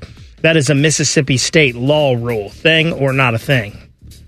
Well, Chris Beard he just got fired by Texas, right? Because what was the so they fired him third-degree felony charge of assault against a family member for strangulation. It was a domestic violence allegation that the charges were dropped. Okay, but Texas still severed ties with him, and then last March, to Baker's point, they Ole Miss signed him, but they can only give him like a 4-year deal because that is like a Mississippi State law. Strange that they would have that, but that's what Beard's making, like $3.2 million or something per year. So there's a chance there that if they were to make that call, and that's what Dockich was really saying, was here's the guys that they need to be calling. And it's a thing because you would think Ohio State and new athletic director Ross Bjork would want to land a big fish for this job. But as you said, $3-4 million for a buyout for Paris from South Carolina. Would he even take the job, considering he's only been at South Carolina for two seasons now? Because then you're talking about essentially like $16 million to secure a new head coach, and that's before you even pay the new head coach. What are you willing to stomach there, right? Yeah, because they have to pay the Holtman buyout, which again could be offset. We said this yesterday. Could be offset by him getting a different job, but it's still going to be most of that being paid out. No way. No, I don't think I think fine, make the call, sure. You absolutely do. Why not? But send you up.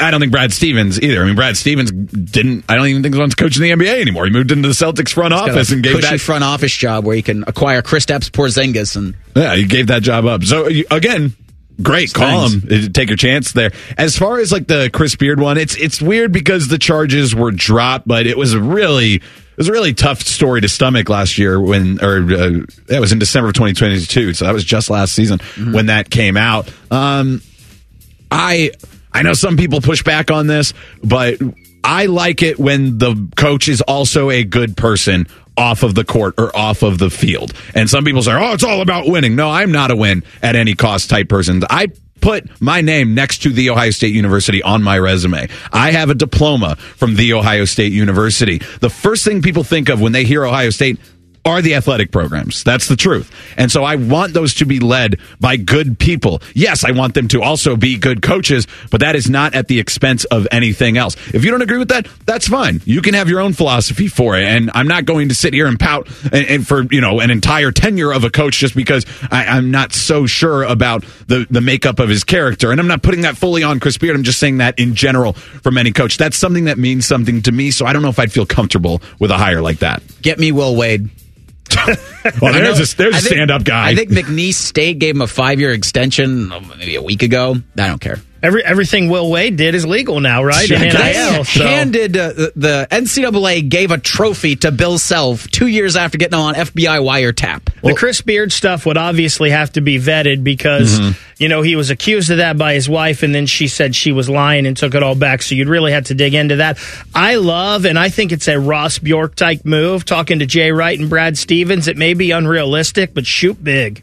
Why not? Right. They're available. I would do it for sure. Despite objection from the mayor of Las Vegas, MLB Commissioner Rob Manfred told reporters yesterday he's confident that the deal in Las Vegas is solid and that the A's will build a stadium in Vegas and play there in 2028. They still need a plan, though, for the next 3 seasons. The stadium lease in Oakland expires at the end of this year. They're going to discuss a possible extension here. They've also explored Sacramento and Salt Lake cities as alternatives, but moving away from Oakland would mean a drop in TV revenue. Also, the commissioner said he'll be retiring in January of 2030. 29. Thanks, Rob. Thing or not a thing. Man, not just a drop in TV revenue, because baseball is of these major sports the one where the TV revenue isn't as important as part of being like a piece of the pie, because they have so many dates and they make a lot of money at their gate. Oakland obviously hasn't been making that much, so I mean, I guess for them personally, it could maybe go up. But if you were in a city randomly for 3 seasons, it's not going to be that. I don't think people are going to attach themselves too much to that. So that would be, I think that would be, you're talking 3-4 years of doing that, being somewhere else, or, you know, you're just a dead man walking in Oakland. Like, how are they? They're already a franchise that struggles money wise, and we're never able to get it together to stay in Oakland. That just seems like you're just killing yourself slowly through that. This plan, I hate. The other thing from Rob Manfred that stood out to me from his comments yesterday, this one, I don't really trust Rob Manfred, but I was willing to take this one in because a lot of people have thrown out that the new uniforms look cheaper, more like replicas. They're being produced by Nike, but through Fanatics, however that works, whatever. Some of the players have even lamented them, but they did wear them, this type of uniform, in the All-Star game this past season, and players actually did like them during that. And I was like, you know, the funny thing is they probably don't look as good. I've seen the pictures from just a picture. I've not seen them personally. They don't look as good.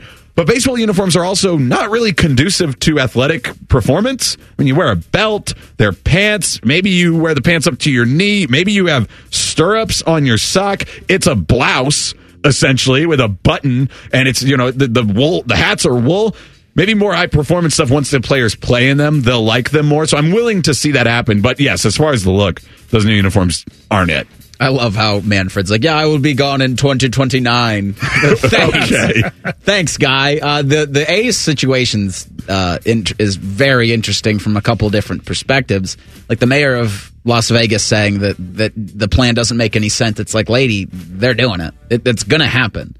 Like the idea that they're just going to be like, oh, you know what? Yeah, we'll go back to the table with Oakland after as dramatic of a fashion as you possibly can at getting up from the table and storming out. Now, I think it would behoove Oakland and Alameda County to at least have an extension on the table so they can play their next couple of seasons, because you got to generate revenue that way somehow. Speaking of Alameda County, it is the county in Vegas that controls the real estate. And the mayor of Vegas can't do anything with it. So she can say that she doesn't really want it, but it doesn't mean that's going to happen. The A's should play their home games in Reno, or like do a Nevada tour. Find ballparks in that state and just play home games there. Yeah, I know. And I would think, I know it'd be much smaller, but like, can they even possibly do some split time in that minor league stadium that already sits in Las Vegas? UNLV have a spot? Like, you'd think that, yeah, drumming up, it's probably not realistic to play all of your games in a smaller stadium, although I don't know that the Oakland A's, like, if you look at their attendance, it actually probably would fit in a smaller stadium. $4 grand, yeah, it doesn't matter. Yeah. Can we still learn things without Bo supervising us? Well, maybe we learned something about the Jackets just today. What we learned this week coming up, Bishop and Friends on the Fan. Your morning just got beefier. Morning Juice with Beamer, Bobby, and Shark. Weekdays from 6 to 9. The Fan, Ohio sports destination. Every fan knows the right player in the right position can be a game changer. Put LifeLock between your identity and identity thieves to monitor and alert you to threats you could miss. Plus, with a U.S.-based restoration specialist on your team, you won't have to face drained accounts, fraudulent loans, or other losses from identity theft alone. All backed by the LifeLock $1 Million Protection Package. Change the game on identity theft. Save up to 25% your first year at LifeLock.com/aware. Pull up a stool and ask the bartender for something neat, because Uncle Bo is on the radio. This is Bishop and Friends. Chaps, Eric Reeser, Baker behind the glass. It was a really big week of a lot happening. So, what did we learn? We're not trying to do too much around here, but over the course of 5 days, you might have gleaned some stuff. Bishop and Friends present What We've Learned This Week. A lot going on for us. It felt like the week went fast, but it also felt like a long week, because especially yesterday, it was like, oh man, we've got the Holtman news officially. He's been fired. And then 30 minutes into the show, Jarmo Kekalainen gets fired. We got the stadium series that we talked about with Aaron Portzline in the last hour for the Blue Jackets, and that almost got buried. So it's been a really crazy week. But back to that first one, it probably affects us the most, close close second with GM Jarmo Kekalainen fired by the Blue Jackets. But Ohio State basketball is now looking for a new head coach. Jake Diebler will be the interim head coach to finish out the season. Just a few more weeks left on that, plus the Big Ten tournament. I don't foresee any postseason tournaments for this Buckeye team. Most of the time, maybe NIT, but those other tournaments like the CBI that we joke about, that's usually reserved for smaller schools anyways. So I don't think that's going to be something there. And then on top of that, who are they going to look for in their head coach? We were talking about that in Thing or Not a Thing, had a few names out there, but it just got to the point with Chris Holtmann that the basketball team was not living up to the expectations that the Ohio State Athletic Department has for their teams in general, but the basketball team specifically. It was early round exits when he did make the tournament, made the tournament his first 4 out of 5 years, but they probably would have made it in 2020. There just wasn't a tournament that year. And then after that, a really bad end of the season. And, well, I mean, it was nice in the Big Ten tournament. They made a little bit of a run there, but you could see throughout the year that they just weren't competing in the Big Ten. And it flipped over. The calendar flipped over. And again, they weren't competing in the Big Ten.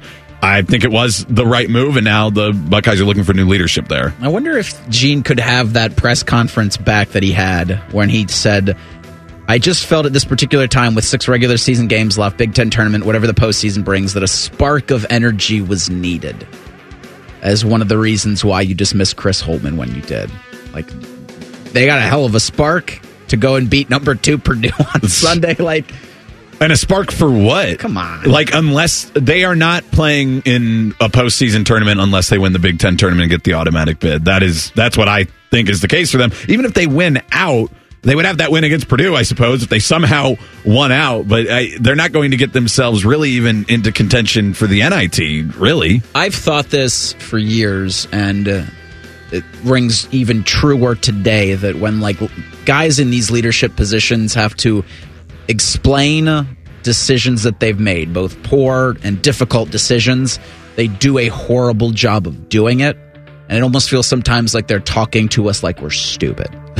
I do like that at the very least Gene Smith went out there and admitted to regretting. Yes. Because it's very clear that the contract extension given to Chris Holtmann 2 years ago that made the buyout upwards of $13 million was a huge mistake by the Buckeyes. We never even got into the 3 years that the extension was for Holtmann. That's how poorly it went right after they inked this deal. So at least he regretted that. But there is, a little... I think also both of those press conferences, hearing from John Davidson of the Blue Jackets and Gene Smith with Ohio State, it both sounded like very dejected groups that the leadership that did eventually make these decisions didn't want to fire these guys, but their hands kind of got tied at a certain point because they were not performing their jobs to the level that it needed to be performed. Well, it's a relationship thing and it's also an ego thing, right? And I think you heard both emotional men in Gene and JD who have relationships, really strong relationships, Gene to Chris, Jarmo and JD, that they didn't want to, in a sense, part with their friend. But also the ego and that these were hiring decisions that they had a hand in. With JD, he had that stint back with the Rangers while Jarmo was still here, but there were a lot of decisions that the two made that didn't work that were in lockstep, and so that is admitting mistakes and very difficult things for guys in those kinds of positions to do. Now you have a situation at Ohio State where Ross Bjork is going to come up here in March, kind of work hand in hand with Gene Smith to make the handoff process of the athletic director job easy. With the Blue Jackets, you have John Davidson, who is going to be the GM, and he'll see the Blue Jackets through the trade deadline coming up in 3 weeks, and then on to the search of the new GM. And it was a question of whether or not, is JD also going to be on possibly the chopping block for the Blue Jackets? He's been a guy who's had his hand in 2 different stints during the Jarmo time being here. But then Aaron Portzline, who we had on in the 10 o'clock hour, had an interesting notion that for some reason it had not crossed my mind yet, but here's what Aaron had to say. I wouldn't be surprised, honestly, if John Davidson retired after the season. This might be his last big project with the Blue Jackets. I don't think he's looking forward to retirement necessarily. He loves the day-to-day competition of being in an NHL front office, but he has had some health issues. I think that's one of the reasons that Jarmo stayed on as long as he did, frankly. So I don't know where that stands. If John Davidson may decide that he needs to step down. So JD will be 71 here at the end of the month, and he's had a playing career, he's had a broadcasting career, he's had an executive career, both, 2 different times with the Blue Jackets. Initially named president of the Jackets back in 2012, left for the New York Rangers in 2019, and came back after being fired from that job in 2021. So now he's been back with the Blue Jackets. But hey, a guy in his 70s, maybe going through these processes of dealing with firings and changing overs of front office, and sometimes he's in charge of the firings or in charge of replacing the people who have been fired. Sometimes he's the one who is fired. At 71 years old, at the end of February, maybe he would just be done and be ready to retire and say, I don't want to go through another whole building process of a whole new front office. I could see that as a strong possibility. Well, to Aaron's point, and if you want to go back and listen to that interview, we have it available for you at 971 BFS and our daily podcast that comes to you wherever you do your podcasting. The decision, I think we learned this yesterday, that that this decision to dismiss Jarmo was ready to go earlier in the season, but JD had back surgery, which kept him out for a length of time. And if that's the case, then maybe this is he retires at the end of the season, gets his health right, and then because he's done it all in the hockey world. John Davidson's done everything. Yeah. And so he would be able to, if he could get his health right and then come back, pick kind of the place that he wanted to go and work. It's just not working out here. No, and it doesn't feel like the front office moves, because, JD would have been involved in bringing in Mike Babcock, which I think that was probably... Not just bring in, but try to convince everybody that it was the right move and that changes had been made to Mike Babcock that, in fact, had not. That was probably the final straw to get the ball rolling to where they finally fired Jarmo Kekalainen. And I think they said, okay, we'll still give this year a chance and see what happens. And the Blue Jackets... It depends on who you are. Failed to live up to expectations or had the negative expectations that maybe you did have going into the season. Either way, the true result is that they're not a very good hockey team right now. And I think that a lot of that sits on the decision-making and the shoulders of people in the front office. It's the results, right? It's for both. For the Ohio State men's basketball team and for the Columbus Blue Jackets, it's results. What have you done? And neither can say over the past couple of years have done anything. Results-wise. No. And speaking of results, the NFL, they get all the results they want. The Super Bowl, it just keeps going up. The playoff ratings keep going up. The regular season ratings keep going up.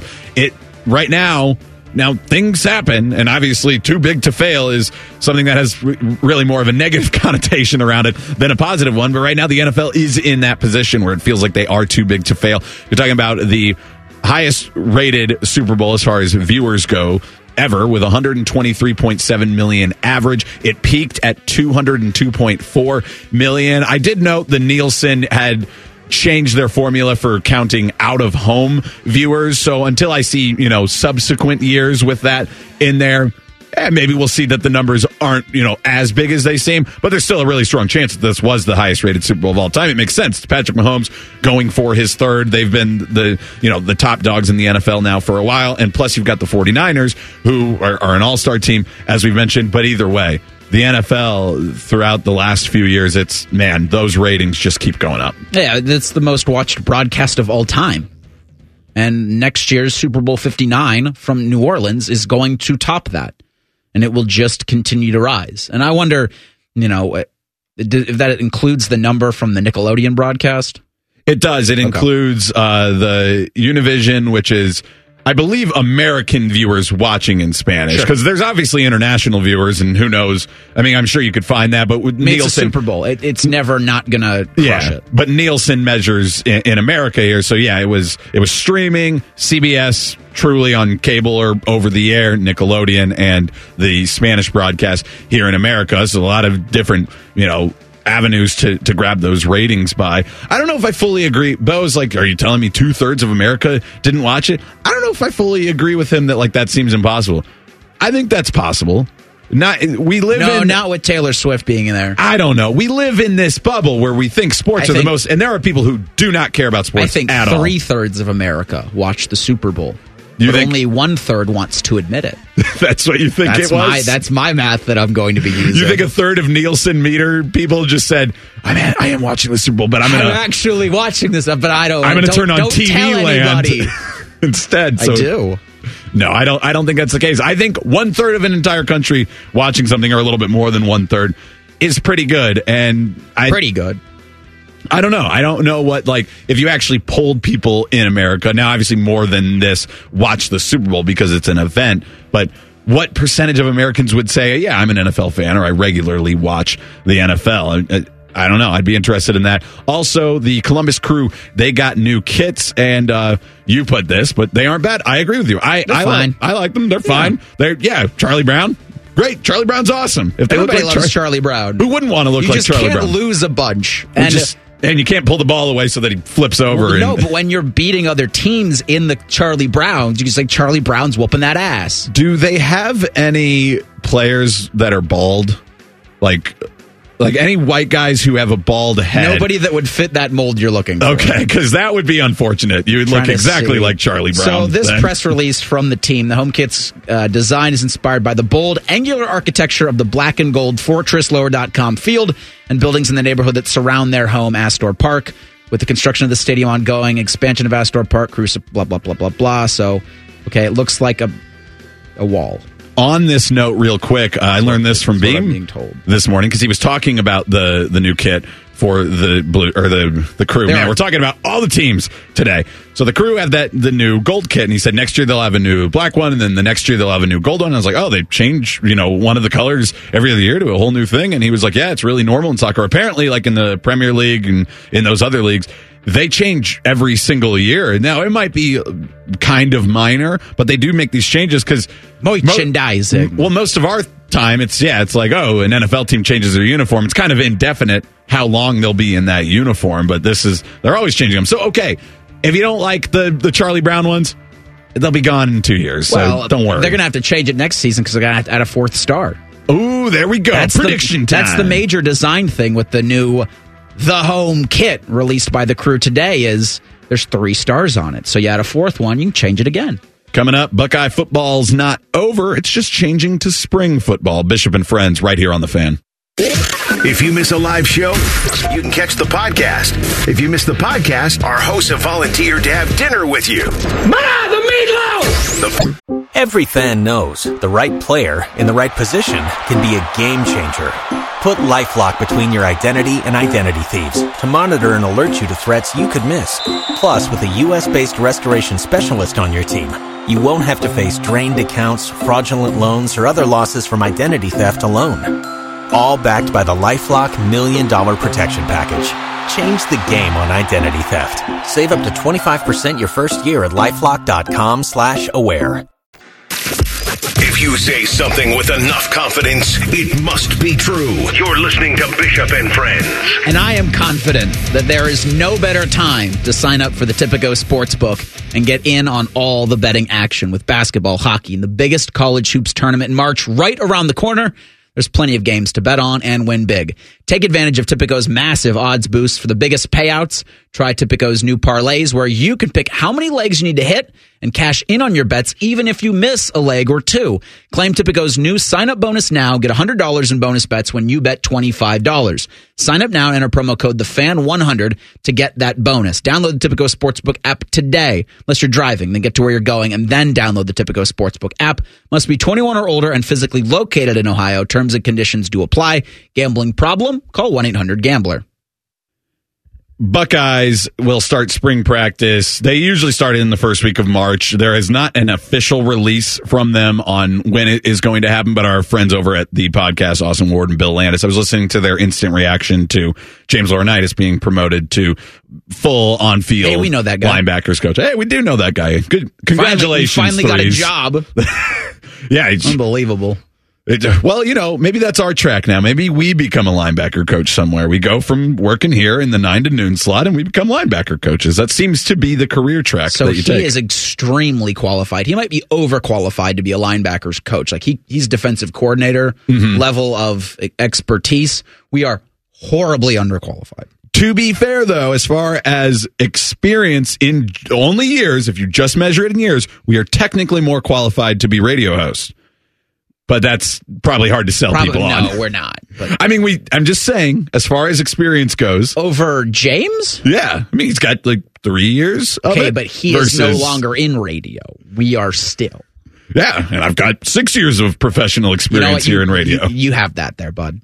The guys in the podcast, though, yeah, they were saying 2.5 weeks away for the Buckeyes to start spring practice, usually in the first week of March. And then we were wondering, well, what are the rules of like how you can do it? And we were both kind of right, because you said, well, isn't it just like a 5-week period? A certain amount of practices over 5 weeks starting in March that lead up to that April 13th spring game. So I looked it up. 34-day period. So, yeah, essentially 5 weeks with 20 hours per week of unrestricted activities. You get 15 on-field practices, no more than 12 involving contact. Full contact may not occur until the third practice. 8 of the 12 contact practices can involve tackling, and no more than 3 of those 8 may be devoted to 11-on-11 scrimmages. That includes the spring game, actually, as one of those 3 that can be an 11-on-11 scrimmage, and then we get usually on the weekend we get those leading up, and then during non-contact practice sessions, headgear may be worn. Those are the NCAA rules on spring practice. So if the NCAA is listening, stop listening right now.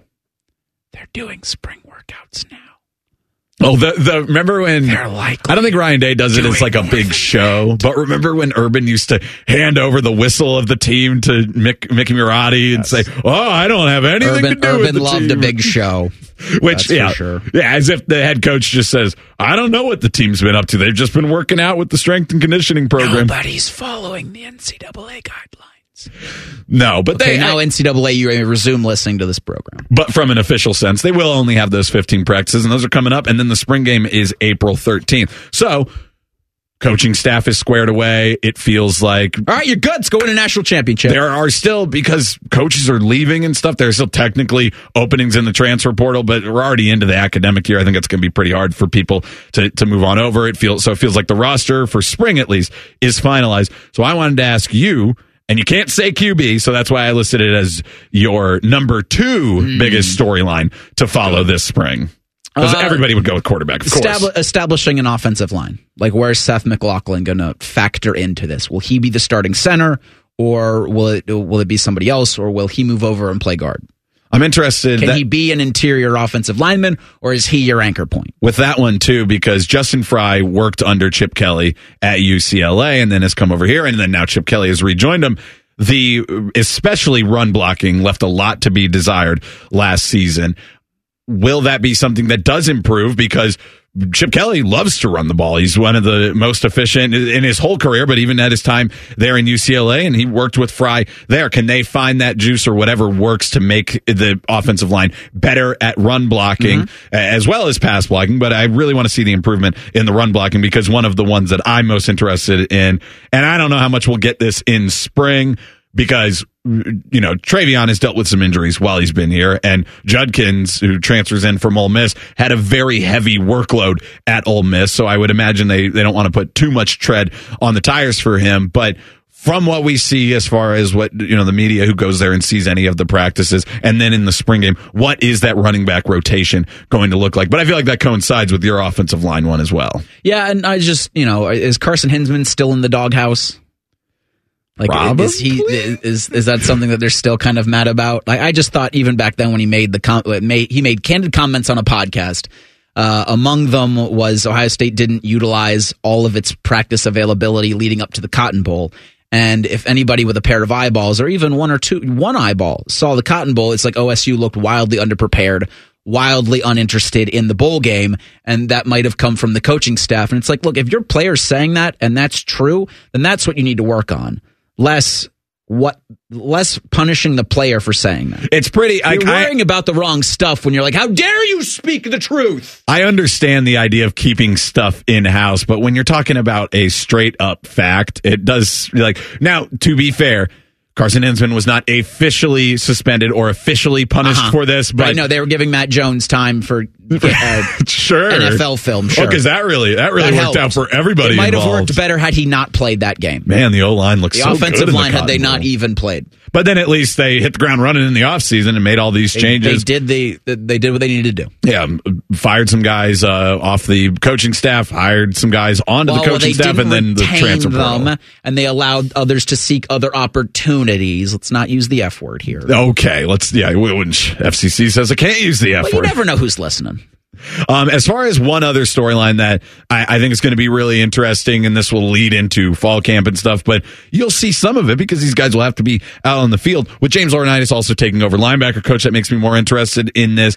Sonny Styles, where is he going to line up if we see him on the field during spring practices and in the spring game? Is he going to make a full switch to linebacker? Is he going to be playing some sort of hybrid role? It feels like with Lathan Ransom and the Caleb Downs transferring in, that's your safety unit, and I don't have a problem with that, but I do want Sonny Styles on the field. Linebacker has been the one that's thrown out because of his body type. He's definitely big enough for it, but he's also on the faster end, and he can help you out in coverage in that sense. But yeah, what is his spot on the field going to be? Or what are they going to call it? Is it a Jack? Is it a Leo? Viper? Is it a Jerk?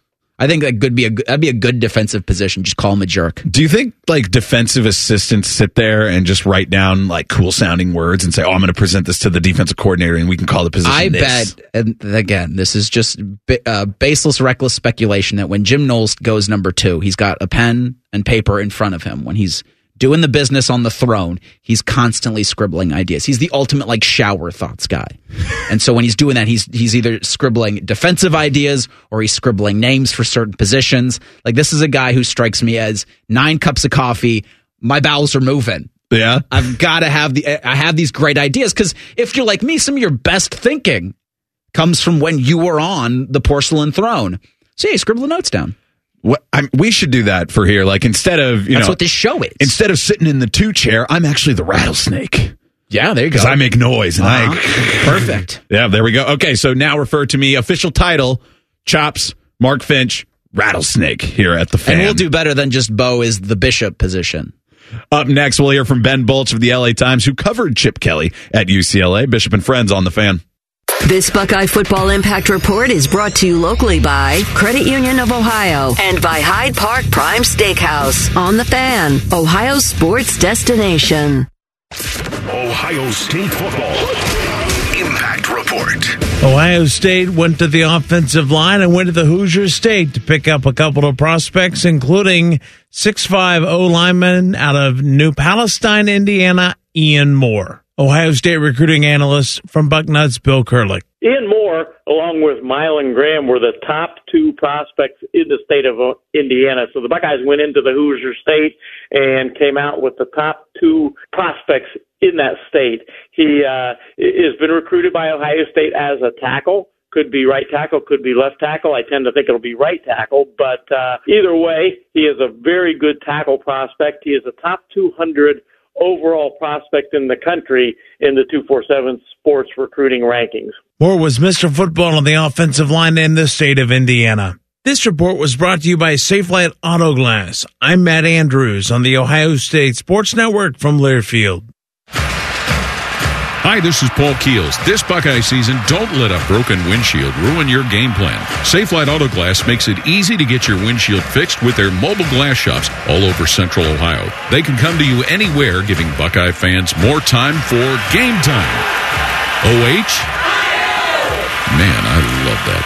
Schedule at safelite.com. Safelite Auto Glass is a proud sponsor of Ohio State Athletics. Safelite Repair, Safelite Replace. Libman makes a difference. The Libman Mop Crew is a part of our winning team. The Libman Mop Crew makes sure the hardwood is safe and clean for the players every game at the Schottenstein Center. No matter what kind of flooring you have at your home court, Libman has the tools to keep it clean. Our mops, brooms, and brushes are proudly family made in the USA. Visit Libman.com to see our whole lineup and for a store locator. That's Libman.com. Libman, proud sponsor of Ohio State Athletics. Is it time to upgrade your financial situation? Whether you're shooting for financial goals or making a fast break towards savings, Credit Union of Ohio is on your team. If you live in Central or Northeast Ohio, you could score big with affordable loans and competitive savings. Enjoy Credit Union of Ohio's fast and easy online application process and make a slam dunk when it comes to your financial needs. Start winning at cuohio.org. That's cuohio.org. Federally insured by NCUA. For more than 35 years, Hyde Park Prime Steakhouse has been known by Buckeye Nation as serving the best steaks in the city. Our thick-cut, aged steaks have been a staple in Columbus with 3 locations, in Upper Arlington, Dublin, and downtown. Hyde Park is proud to introduce our newly added wine room at the downtown Columbus location, where a new elegance in dining will surround you. And coupled with live entertainment every weekend, Hyde Park will be the perfect setting for any occasion or the perfect night out. Hyde Park is a proud sponsor of Ohio State Athletics. Go Bucks! Every fan knows the right player in the right position can be a game changer. Put LifeLock between your identity and identity thieves to monitor and alert you to threats you could miss. Plus, with a U.S.-based restoration specialist on your team, you won't have to face drained accounts, fraudulent loans, or other losses from identity theft alone. All backed by the LifeLock $1 Million Protection Package. Change the game on identity theft. Save up to 25% your first year at LifeLock.com/aware. With friends like these, who needs former college football players? This is Bishop and Friends. Chaps and Eric Reeser, and we're about to head out to the Bryant Heating and Cooling Systems fan guest hotline. Talk to the LA Times' Ben Bolch, UCLA beat writer, and we've talked to him previously when UCLA has been one of our 20 most interesting programs. And one of the reasons for that, aside from they were joining the Big Ten at the time, and now that's coming this summer, they're going to officially join, but Chip Kelley is an interesting name in the coaching world, both in college and the NFL, and he's had a long career. First, about Chip, I want to start there. Why do you think he wanted to make this move of going from sitting head coach to offensive coordinator? Is there any truth to the rumors of him not wanting to deal with the changing climate, or were things just not looking great at UCLA? What, from your vantage point, Ben, do you see as like why Chip Kelley wanted to make this move? Obviously, he has a closer relationship with Ryan Day as well.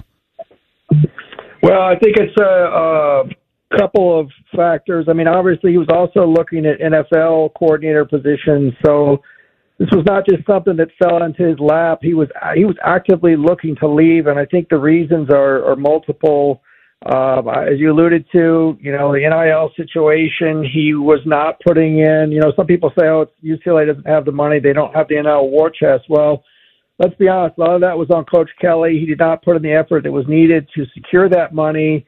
UCLA was lagging in that department, and I think as he saw with the transfer portal recruiting in January, they were having trouble bringing in high-end players because they couldn't match other programs like Ohio State that had these huge war chests that could bring in top-level talent, and I think he saw that was going to be an ongoing struggle in an area where UCLA was going to lag behind other teams.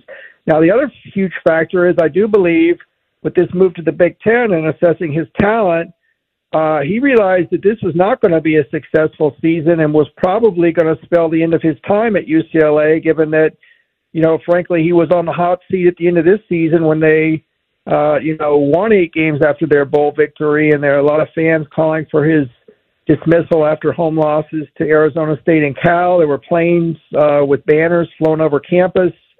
So I think, you put all that together. I do think that Coach Kelley ultimately does want to get back to the NFL. I mean, I anticipate if he leads, Ohio State to a lot of success here in a season or two, he'll look at trying to get back to the NFL as a coordinator. I don't think this is probably a long-term spot for him either. So I think, it was a myriad of factors that pushed him out of UCLA. Ben, it does seem like best case scenario for everyone involved. Instead of having to pay him what would have been like an $8 million buyout, they get checked for $1.5 million to separate a year early. Deshaun Foster steps in, a very emotional hire for him to be back with his alma mater. He'd only been away, I think, from UCLA for about a year. What's been the reception for him there? Maybe a week or so into the new gig. Yeah, he'd actually been away for about a week. He had taken the Las Vegas Raiders running backs job and then came back, 10 days later or something. So he'd been at UCLA for 7 straight years as running backs coach through the end of this season. So, it was kind of interesting. I think the accurate portrayal of his introductory press conference was that he was kind of the anti-Chip. He showed a lot of emotion. He showed passion for the program in a way that Coach Kelley never did. And that really resonated with the boosters and the ex-players and the current players who were there at his introductory press conference. And I think the most telling quote of the day was Ethan Garbers, the starting quarterback, said that, he said, I don't want to say we didn't have fun with Coach Kelley, but it felt more like a job, and now we're going to get back to just playing football and having a good time. So I think there's a lot of energy around this program, but as you know, it's only going to take you so far. We're going to have to see what kind of staff he's going to assemble. He's going to have to hire a top-notch offensive coordinator and decide which of the current staff he wants to keep. I'm anticipating it'll be most of the staff, but that's going to be really telling as to how successful this Deshaun Foster era is going to be.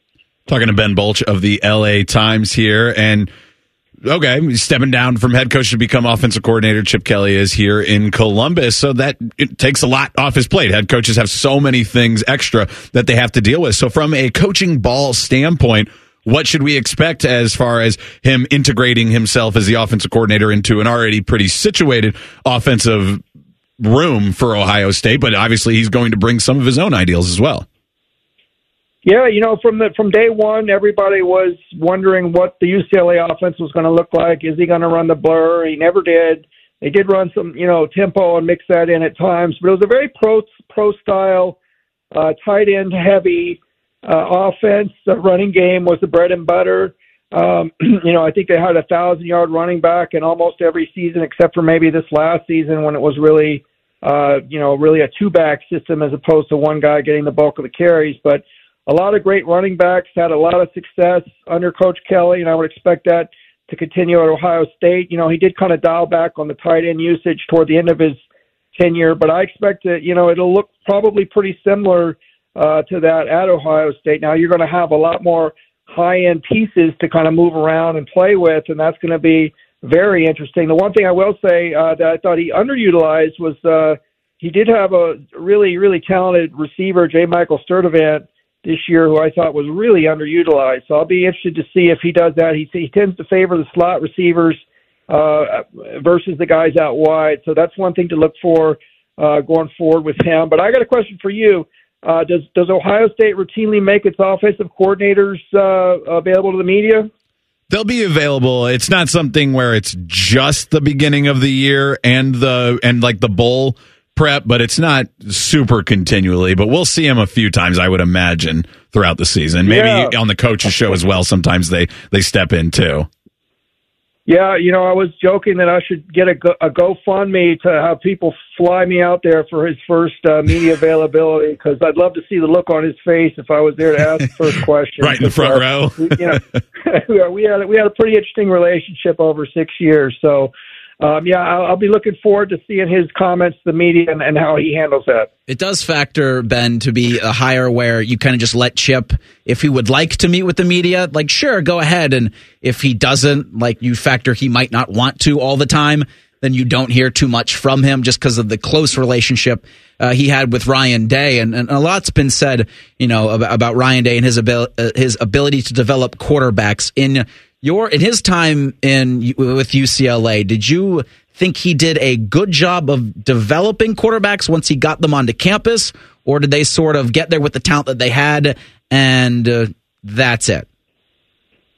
Well, kind of a mixed bag. I mean, Dorian Thompson-Robinson went from a player that a lot of fans thought was unplayable and should move to wide receiver to one of the top quarterbacks in the country. Now, he did have 5 years to do it. Started more games than any quarterback in UCLA history, but his transformation was remarkable, and I do think that Coach Kelley deserves a lot of credit for that. However, the flip side was I thought that he really mismanaged the quarterback situation this year, where you had, a veteran and Ethan Garbers with maybe a lower talent ceiling versus the 5-star freshman Dante Moore.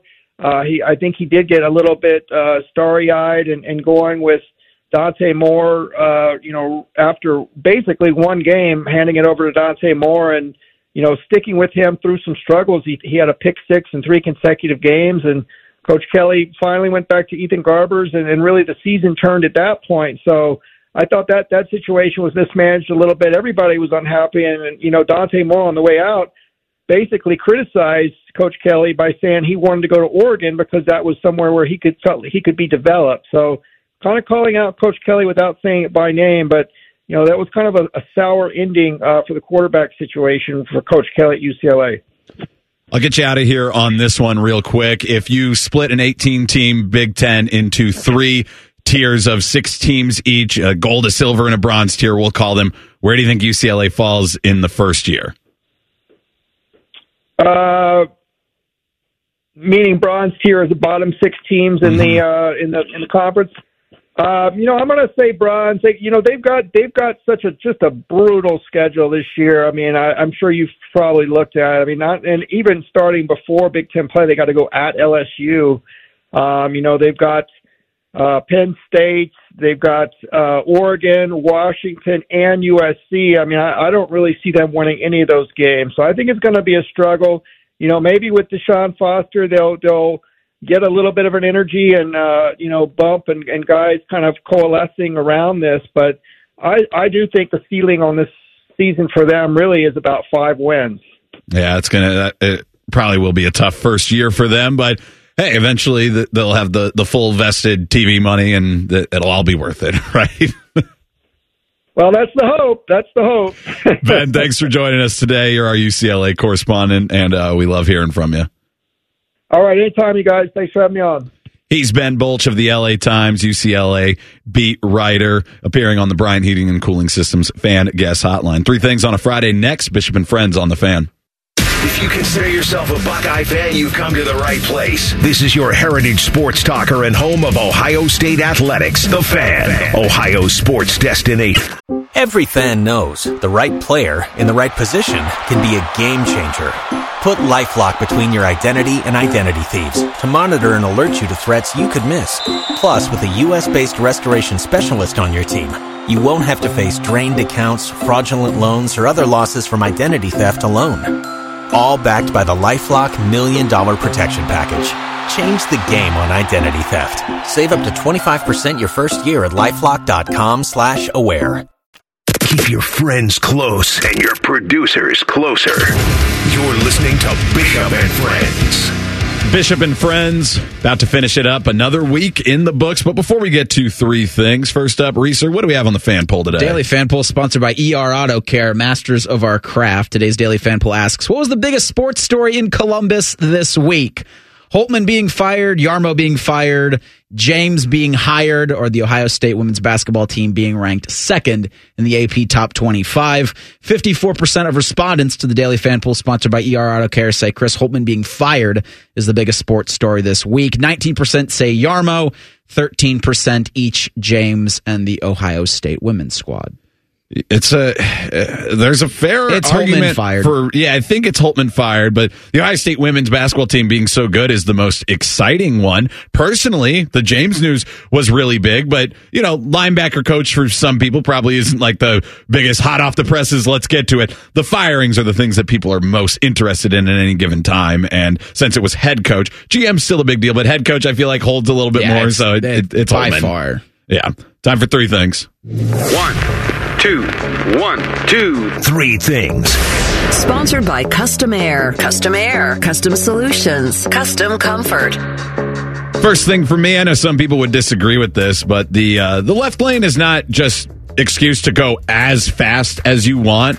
I find that if I'm going considerably over the speed limit and currently passing cars, you coming up on my bumper is not reason for me to do anything. I don't really care that you want to go 90. That's your own prerogative. But it got me thinking, we need a way to honk backwards. The honk is the horn is in the front of the car and it goes forward. We need a way to honk backwards because somebody did this. They came right up on me and I was like, I was in a bad mood. I was like, I'm not going to deal with this. I did a little brake check on them. And then I did it a second time and then I could see them get flustered behind it. And I was like, that wasn't really the most safe thing ever. I wish I could just honk backwards at them to just tell them, hey, back off, buddy. That's a toilet thought. That's what you think about when you're on the crapper later. But Columbus drivers, still the worst. The worst. Happy 30th birthday to Tyvis. He'll be on with Ryan Baker and I before the cruise tomorrow. So we're on 12 to 3, Ryan. I'm trying to get in for some time before he boards the boat. He's on the Buckeye Cruise for Cancer that departs tomorrow afternoon. Tyvis is going to come on for sure because he wants to tell everyone it's his birthday as well. So, happy birthday, Tyvis. Welcome to 30. So, guys, I said earlier in the show that I had a weather three things, but that is gone now because since we've been on, Union and Blue has tweeted that on the 32 Thoughts podcast, Elliot Friedman mentions that the Blue Jackets may have came really close to trading for center Elias Lindholm, who ended up going to Vancouver. He says it came down to the wire, but was ultimately shut down somewhere. We had Porty on, and he talked about maybe Jarmo's vision for the future and ownership's vision for the future were two different things. Maybe this is one of the things Porty was talking about. Second one for me. I wanted to share this yesterday, but we had the JD press conference and didn't have a chance to do three things. But we went out to dinner to a Mexican restaurant on Valentine's Day. We both like Mexican food. We hadn't been to this restaurant in a while, and we said, okay. This place is cool because they will have live music every once in a while, and they had it here. It was not a full-on band, but it was two singers, a man and a woman, singing mostly in Spanish, but then they started to go around and request songs from people, and then they would sing the song full volume, like it was as loud as like being at like a crowded bar for just a restaurant. It was like 7:00 at night, full volume to the people. They would like serenade the woman that they had asked what song they want to hear, and the people looked very uncomfortable during it. But I like the performances. Either way, J-Lo was like, we have to eat quickly. I was just about to ask, did they get to your table before? Yes, of course. For me, I was like, I don't know. It seems like fun. I bet you were looking forward to it. They did not get to our table, though. Hey, starting on February 26th, the Cinnabon Pull-Apart will be available wherever Wendy's does breakfast. So Wendy's and Cinnabon are teaming up to add a sweet baked good for your morning commute that, I don't know, did anybody ask for this? This from the Columbus Dispatch, quote, this warm Danish dough is dunked in glaze, then baked with cinnamon, sugar, and brown butter. The item also features Cinnabon's signature cream cheese frosting and is served with a portable cup to reduce mess. Is cinnamon roll the best breakfast baked good? Donut. Donuts are really good, too. Yeah, depending on the donut, I'd say donut. At least your car will smell good, though, Reese. That's true. Guys, second thing for me, Buckeye basketball, CBJ, shoot big here. Like, if you're Ohio State basketball, act like you're Kentucky. Act like you're Carolina. Let's go big names here. And CBJ, you are a professional franchise. Go big. Act like it? Yes. What is the saying? Shoot for the moon, you might land amongst the stars. Yeah. There you go. Last one for me, I want to thank SpongeBob specifically. One, for all the laughs he's given me over my life, but for giving J-Lo and I our first Chops TV to eclipse 100 likes on TikTok. I know that is probably the most liked video on TikTok of the entire week. They never get numbers any larger than that, but joking aside, it was cool to kind of hit that milestone. I've been cutting up clips of Chops TV for a few months now, putting them on TikTok, hoping to get some engagement from people. So to see one, and I think the SpongeBob stuff helped, but I think I'm also getting better at putting the videos together, like what makes TikTok work. You're understanding the algorithm better. So if you want to see some of those clips, @_Chops TV on TikTok. Hey, can we stop being miserable, people? So it was announced Taylor Swift's donating $100,000 for the funeral services and to the family of the woman who lost her life in the Kansas City Super Bowl parade shooting. So Lisa Lopez Galvin, her family had a Kickstarter asking for $75,000 to cover expenses for the funeral. She donated $100,000. And while that might not seem like a lot to Taylor Swift, that's a ton for that family. And so when the news comes out and you look at the comments, you see people go, it doesn't mean anything to Taylor Swift. No, but that's not the point of this. It's still $100,000. It's a huge gesture that will help that family immensely through a very, very tough time. And we just need to stop being miserable about the gesture. We can't judge all charity based on whether or not it affects the bottom line of somebody's finances. To Taylor, hey, shut up. Good on her for that. If you're, go contribute $1 then, for you. At least do what you can. Good for her. Yeah, if it's like you giving $10, then do it. Yes, exactly. Guys, last one, and this is probably for all of us as a show, as we'll be back together on Monday. Yesterday was awesome. First show together. We had breaking news. None today. Let's do better. Let's get breaking news on Monday. Well, so I don't know how familiar you are with the 9 to noon time slot, but no news is ever broken during the show. And then this week happens. You guys almost got Holtman. You got Jarmo yesterday. Let's do it again on Monday. While Bo is off on vacation. What more could happen? This has worked out well. I don't know.